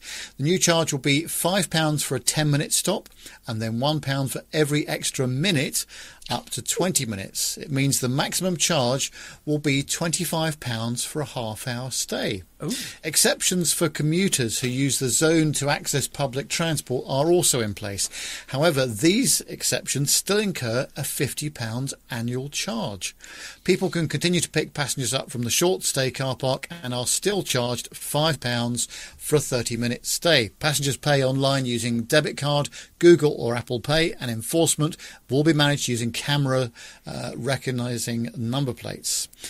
For more information on the drop-off charges and to pay the fees for local residents, you can visit the Gatwick Airport website. Well, I would imagine that social media has just exploded on this in the same way that they did at Birmingham, Luton, and I think I'm right in saying Manchester as well.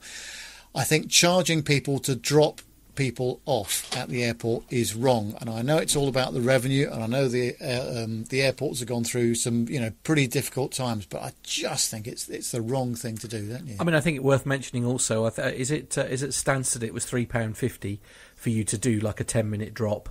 Yeah, and I must confess, I have done it because that convenience. If you're taking, I obviously, pre-pandemic was quite often taking friends to the airport, and actually that for the sake of that £3.50 it was worth dropping them off at the door. Do you know what I mean? Because it was by the time you'd parked and all that kind of thing, or you've got the stress of having to, I know the long stay getting on the bus thing is okay, but there is something about dropping them off at the thing, and ironically, I think they actually get away with it because people will still do it. I think people like me will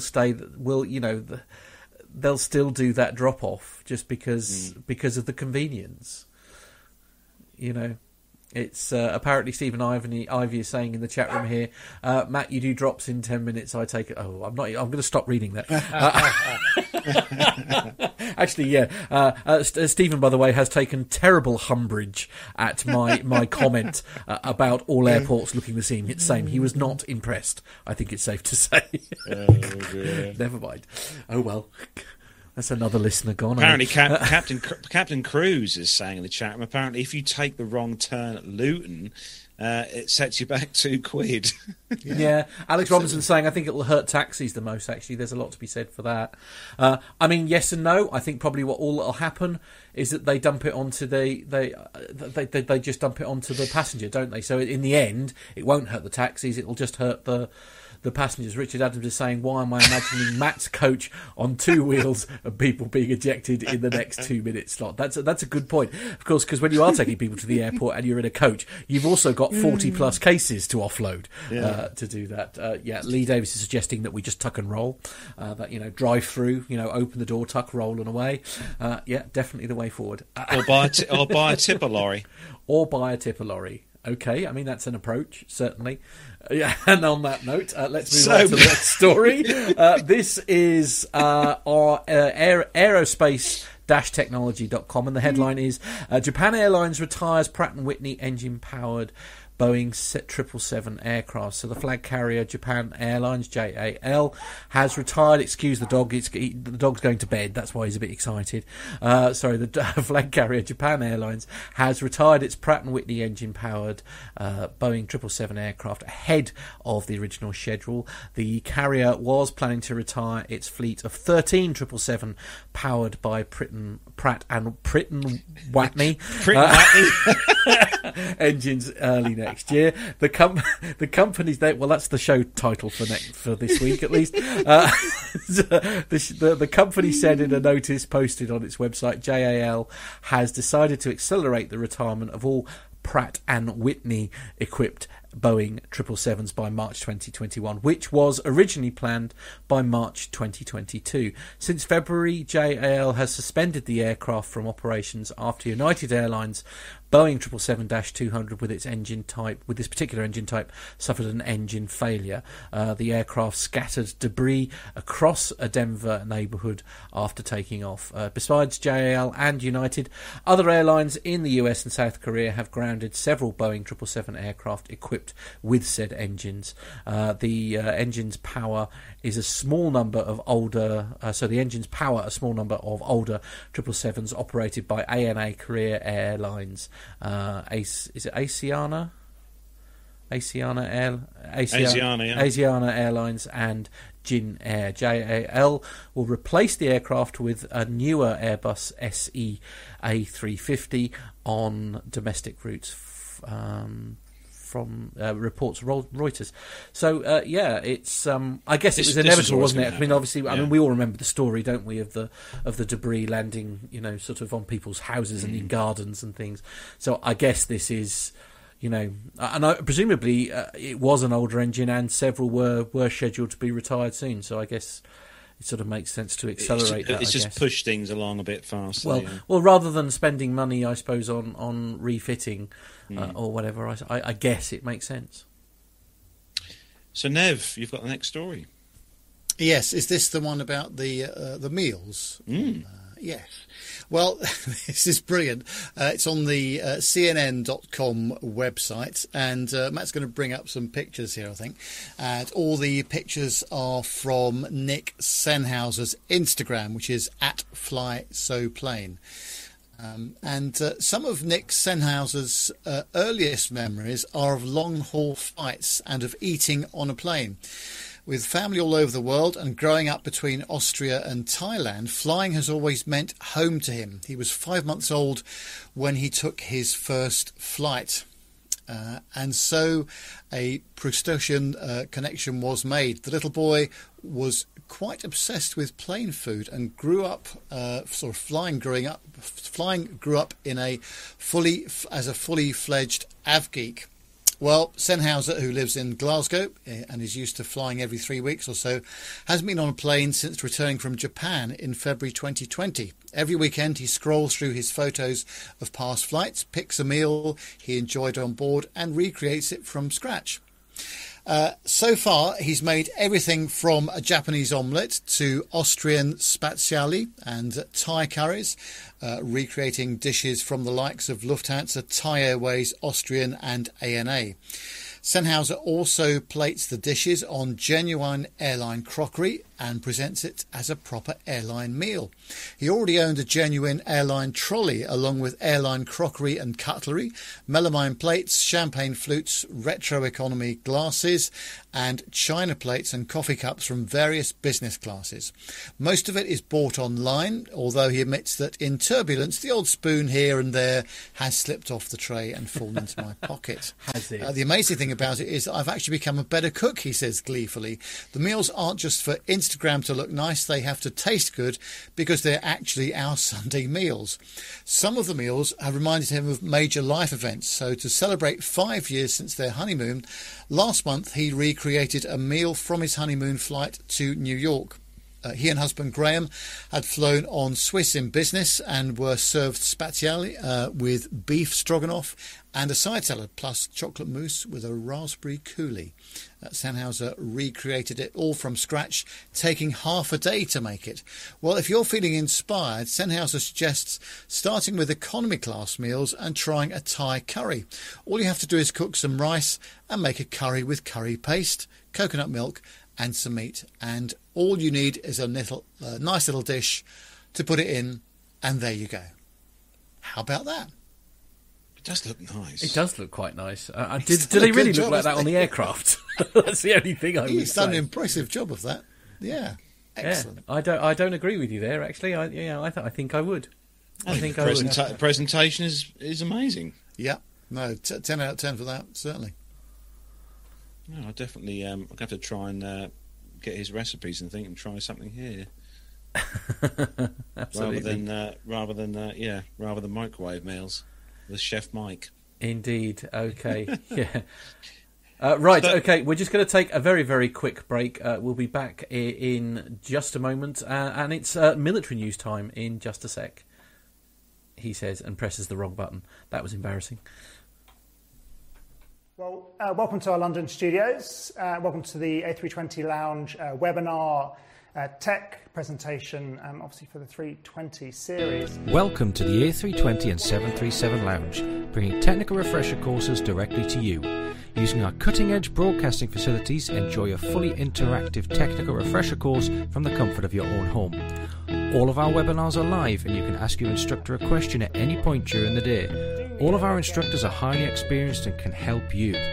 No more expensive nights away from home, no new software required, just an internet connection. Courses are run at regular intervals, so check out A320 Lounge and 737lounge.com for more details.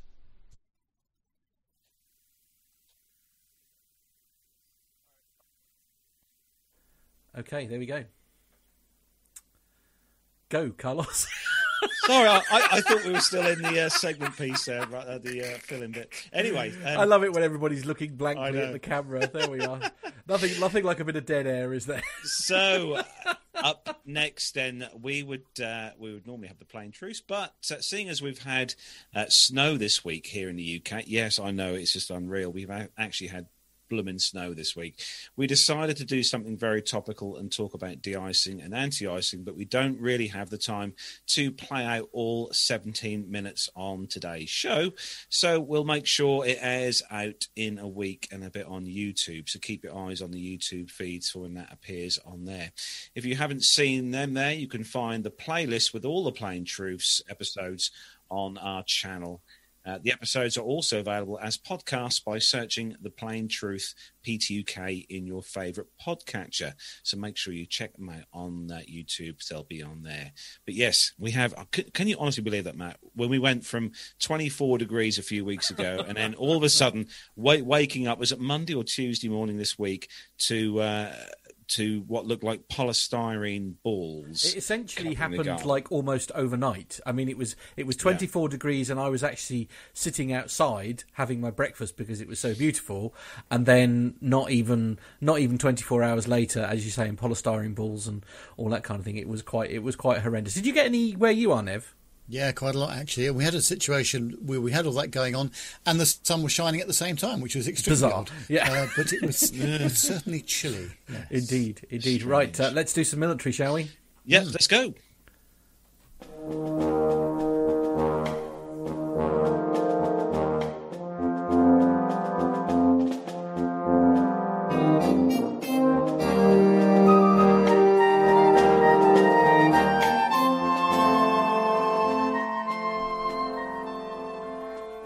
So this week's first military news story comes to us from the BusinessInsider.com.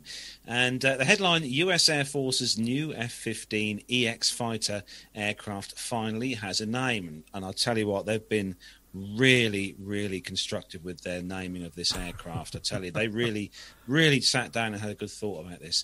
But the Air Force officially rolled out its newest fighter jet on Wednesday at Eglin Air Force Base in Florida, where the service finally announced its name.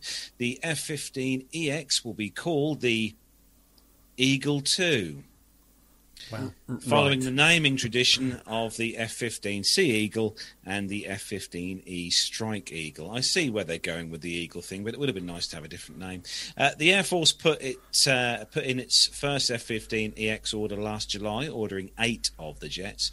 The service says it plans to obtain at least 144 of the fighters to replace the aging fleet of C and D variants of the F-15s. The F-15 Eagle is an exceptional fighter aircraft, having never been shot down in air-to-air combat. That's always handy.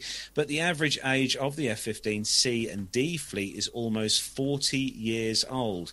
Nearly as old as me and you, Matt. About 75% of the fleet is flying past its service life, and 10% of the fighters are grounded because of various structural issues. the Air Force said.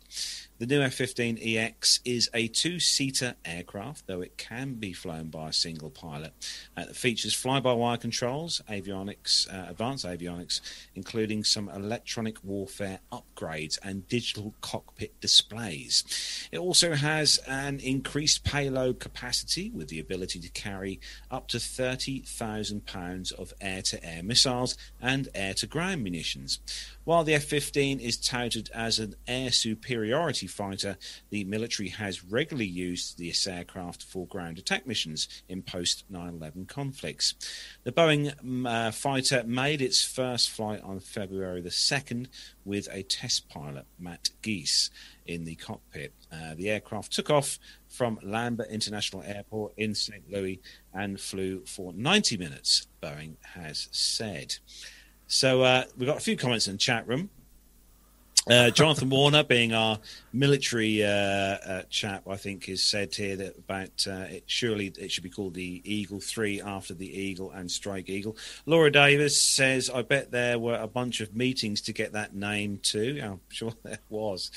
Richard Adams, hopefully not Eddie the Eagle. Hopefully won't be as unlucky as Eddie the Eagle. And there's Miles High says Goose in the cockpit as well. I like that one.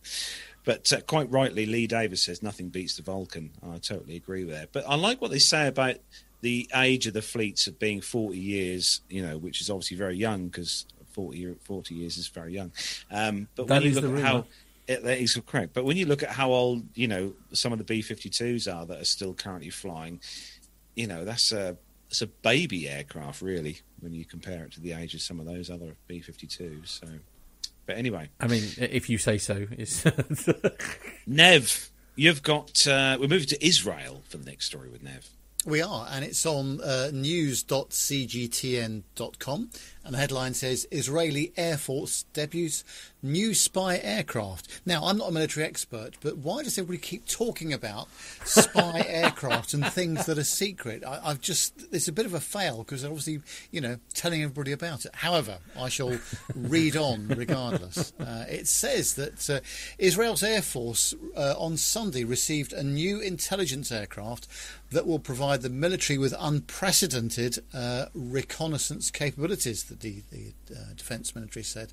The so-called Oron airplane landed on Sunday at the Nevatim Air Base in southern Israel after more than 9 years of developments by the Defence Ministry, the Israeli Air Force, the Intelligence Directorate, the Israeli Navy and the Israel Aerospace Industries, according to a statement issued by the Defence Ministry. The Oron is based on the Gulfstream G550, a business jet manufactured in the US based by General Dynamics. The Oron is equipped with an advanced radar system and data processing algorithms based on advanced data science and artificial intelligence capabilities. These systems would enable the military to generate an unprecedented depth and scope of intelligence in real time in any weather or visibility conditions during routine operations and conflict, the statement read. Air Force Commander Amikam Norkin said in the statement that the aircraft will enable the Air Force to further enhance its operational and intelligence superiority in the face of emerging threats and security challenges. According to General Yaniv Rotem, head of the Military Research and Development Unit in the Defence Ministry, onboard radar and other systems would stream real-time data to the intelligence units. Additionally, artificial intelligence technology would enable automated and efficient data processing. It will produce actionable intelligence in real time, enhancing the effectiveness of the Israel Defence Forces operational activities, he said. So a lot of detail there on something which is supposed to be a spy. A big secret. Perhaps, as you say, Nev, perhaps we're missing something between us. If Armando was here, he would be. He would explain the reasons why. Yes, absolutely. Yeah, there'd be like an A4 list of reasons why this is. Yes, very important. Perhaps we'll all remember and ask him when he's on next. That's it. Yeah. Indeed. Captain Cruz is saying, by the way, very secret, you can even track that tail number shown on the photograph on flight trackers. Brilliant. As I say, very, very, yeah, lovely. Okay, I'm sure there is a reason. I'm sure there is a reason.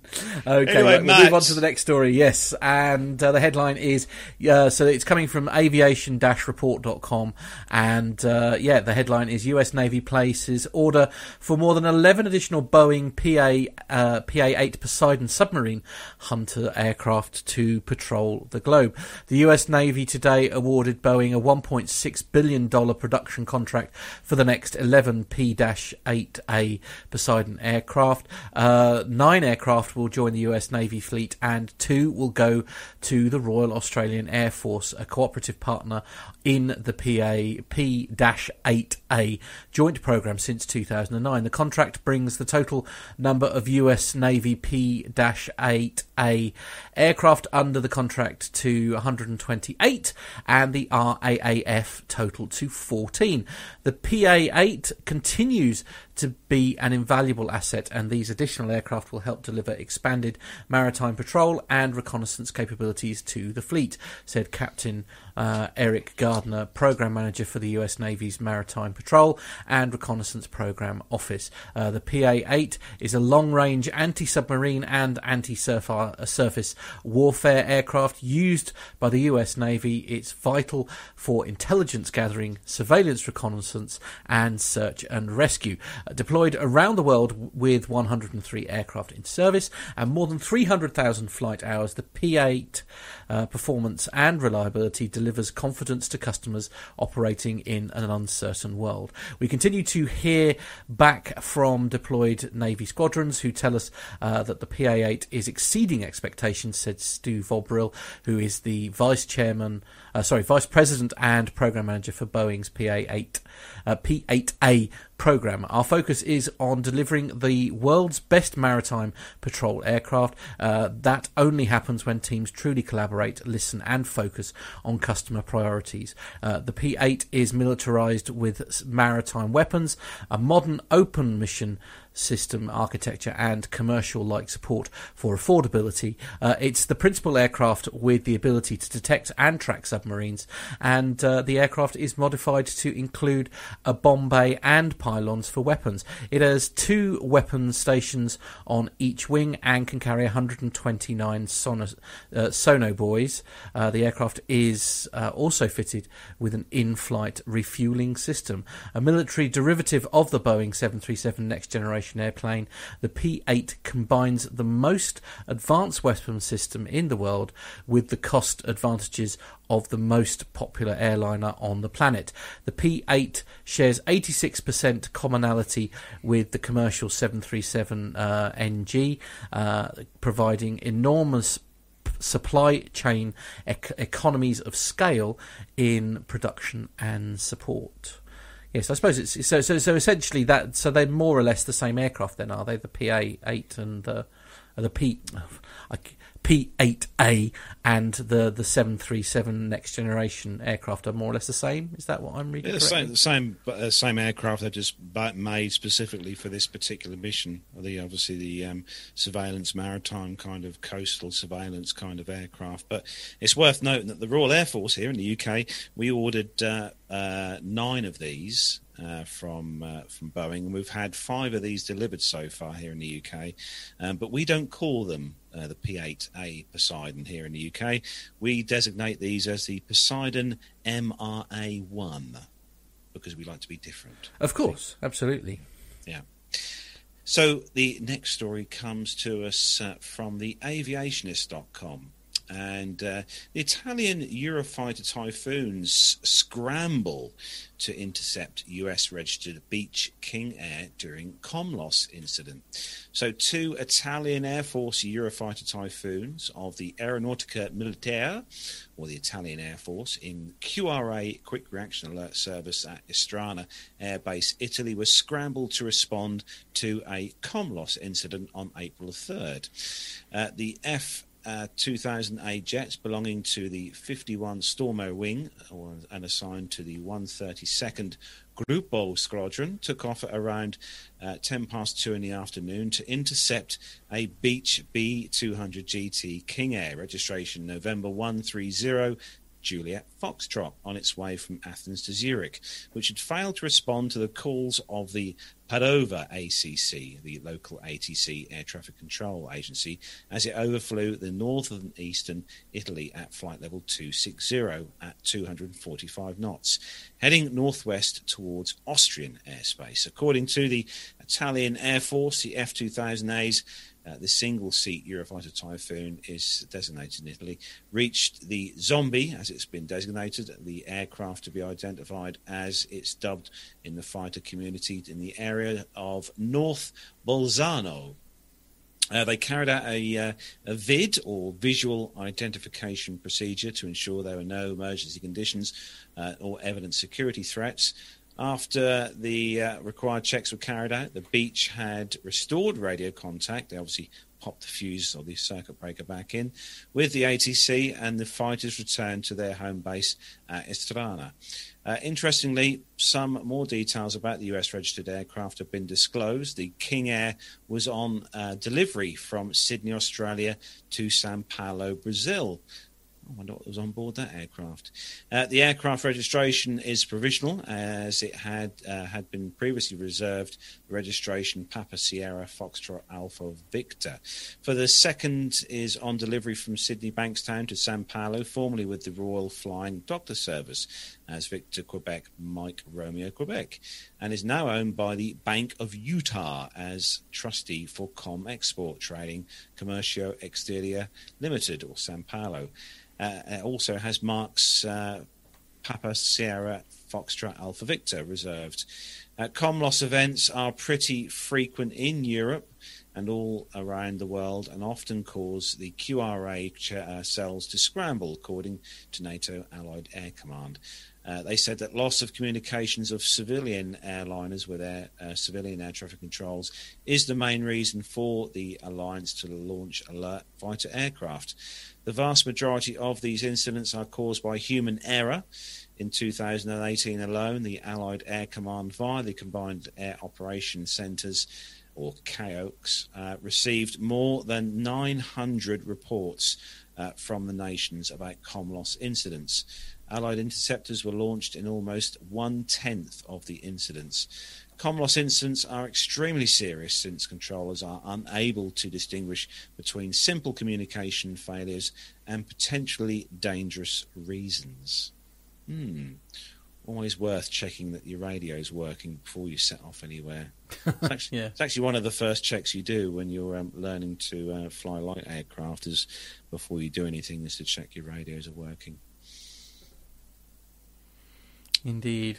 So, moving on to our caption competition. Now, those of you who follow us on social media, such as Facebook, will know that the last few weeks I've been popping a little picture up on the Facebook page for Plain Talking UK as a kind of sort of just for fun caption competition.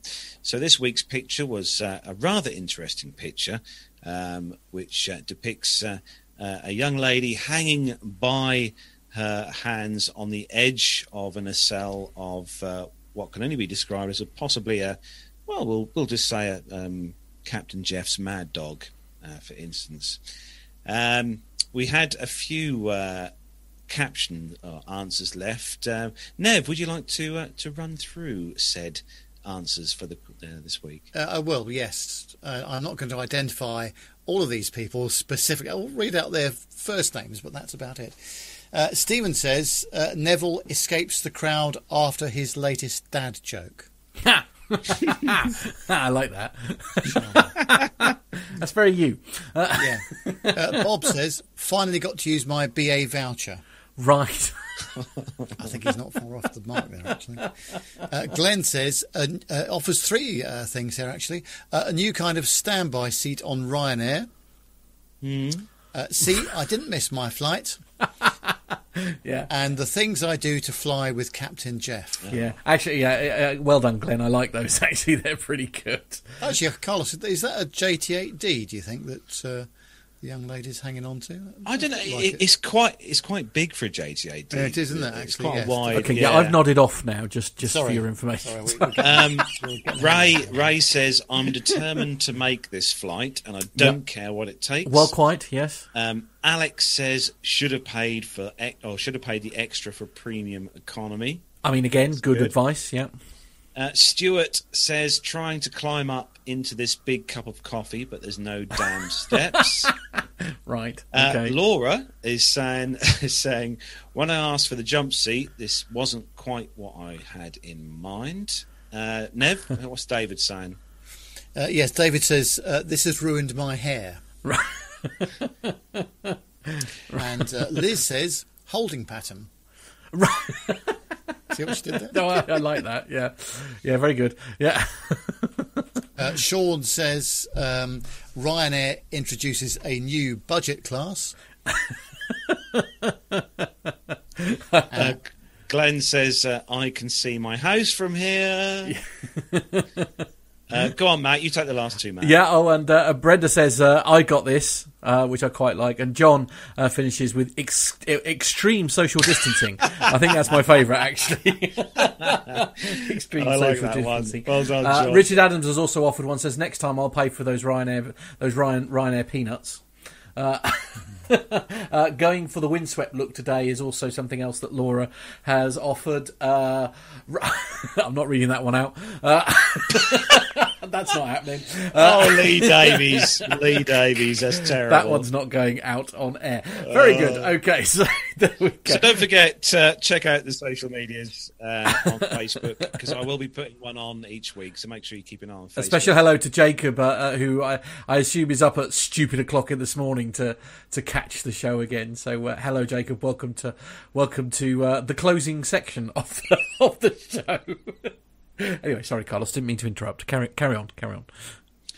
So there's another military story that's crept into the fold here. This Has one there? was actually sent in to us by Jonathan, who sent in a story which Amanda received about the Turk, and I can see why this one's been given to me, the Turk Auxiliary, or the Turkish Stars.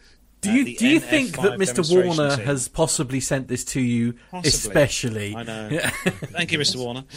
On Wednesday, the 7th of April, the Turkish Air Force demonstration team lost one of their pilots, unfortunately, in a training accident. There's not much information about it so far, but we'll probably try and get some more information on this, possibly for a future show, possibly next week.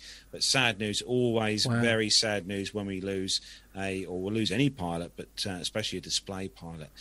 So yeah, very sad thought, sad news there for the Turkish Air Force demonstration team. Indeed, and thanks for bringing that to our attention, Mr. Warner. That was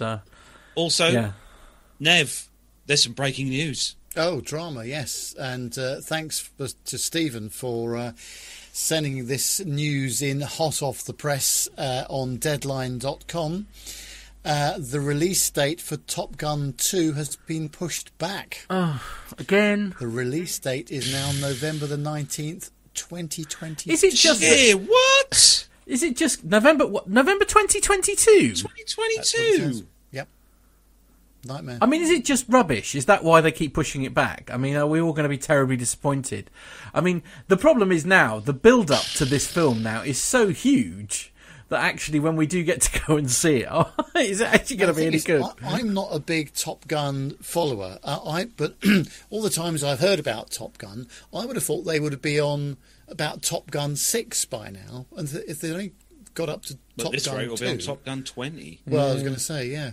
So yes, that's interesting, and of course, you know, the final. These sorts of films obviously work much better in the cinema, don't they? True. Yes, you could have them on your 4K screen at home, but it's not the same, is it? I don't know whether that's related to it, but presumably it's to do with getting the crew and trying to shoot all this stuff. Stephen says in the chat room, 21, not 22. Oh, November 2021, so this year. A typo. Surely possible typo on that. Well, still, November the 19th, 2021 is still a long way away. A long way off, isn't it? If you think about it. So, yeah. Gosh. So, wow. social media links then before we start to wrap up the show. Social media links, don't forget we are on Facebook, Instagram and Twitter. Search for us on there, Plain Talking UK, if you haven't already. If you'd like to get your picture featured on the green screens behind me, Matt, or Nev, don't forget you can send your pictures in to us at the show on our WhatsApp number +44 757 22 49166. Don't forget to email the show. We'd love to hear from you. Send us an email in next week so we can have a listen and speak and stuff. Send us an email into the show, podcast@plaintalkinguk.com. We'd love to hear from you. Website, if you take yourselves over to allthews.plaintalkinguk.com. On there, you'll find all the relevant links to our social medias. Also, you can find on there our Amazon link if you're going to do your shopping this week. You can click and use our Amazon link, which I will be tomorrow to get some cat food. So you can get that on there. There's also the link to our Patreon if you want to become a patron of the show.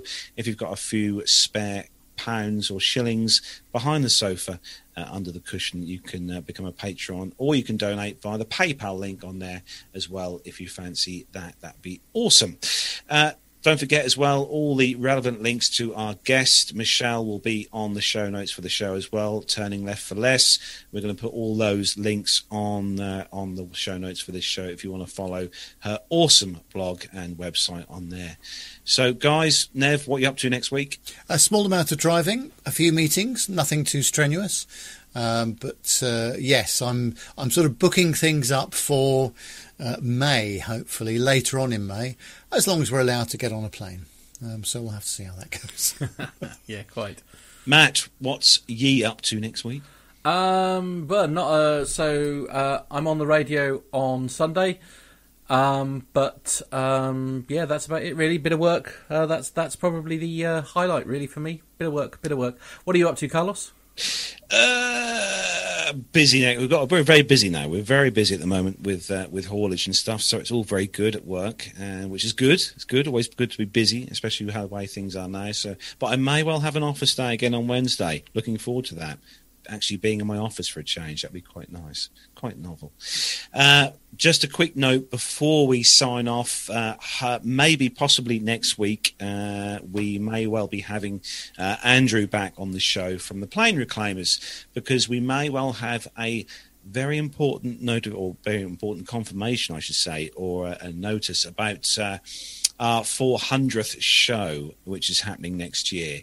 So all being well, we'll try and have Andrew back on next week for the show for that all-important announcement on our 400th show. Which, as I said, will be next year. So be one to look for and listen to, guys. So yeah, indeed. Keep your but eyes hopefully we'll have some details for you next week, basically on the 400th.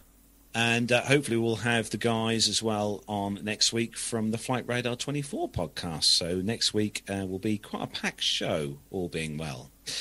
So we're going to say a big thanks to everyone in the chat room for joining us this evening. Thank you to everyone who's joined us on this Friday evening. Thanks for taking time out of your Friday nights. Also, not forgetting as well, everyone who downloads the show as an audio podcast. Thank you very much indeed. And don't forget, if you're downloading us through iTunes, we'd love it if you'd give us a little 5-star review on there. That would be absolutely awesome, because we haven't had one on there for a while, and I'd quite like to look at them. But anyway, that's it for episode number 362. Big thanks again to our guest, Michelle, for coming on this week. Big thanks to Nev. Massive thanks to Matt over in the studio. And a big thanks to Armando as well this week for sending us in the military stories. And not forgetting as well, a big thanks to our producer, John, for doing all the background work during the week for the show. And that just leaves me to say, have a great weekend, everyone. Stay safe, take care, enjoy your Sunday roasts, and we'll see you next Friday. Take care. Goodbye, everyone.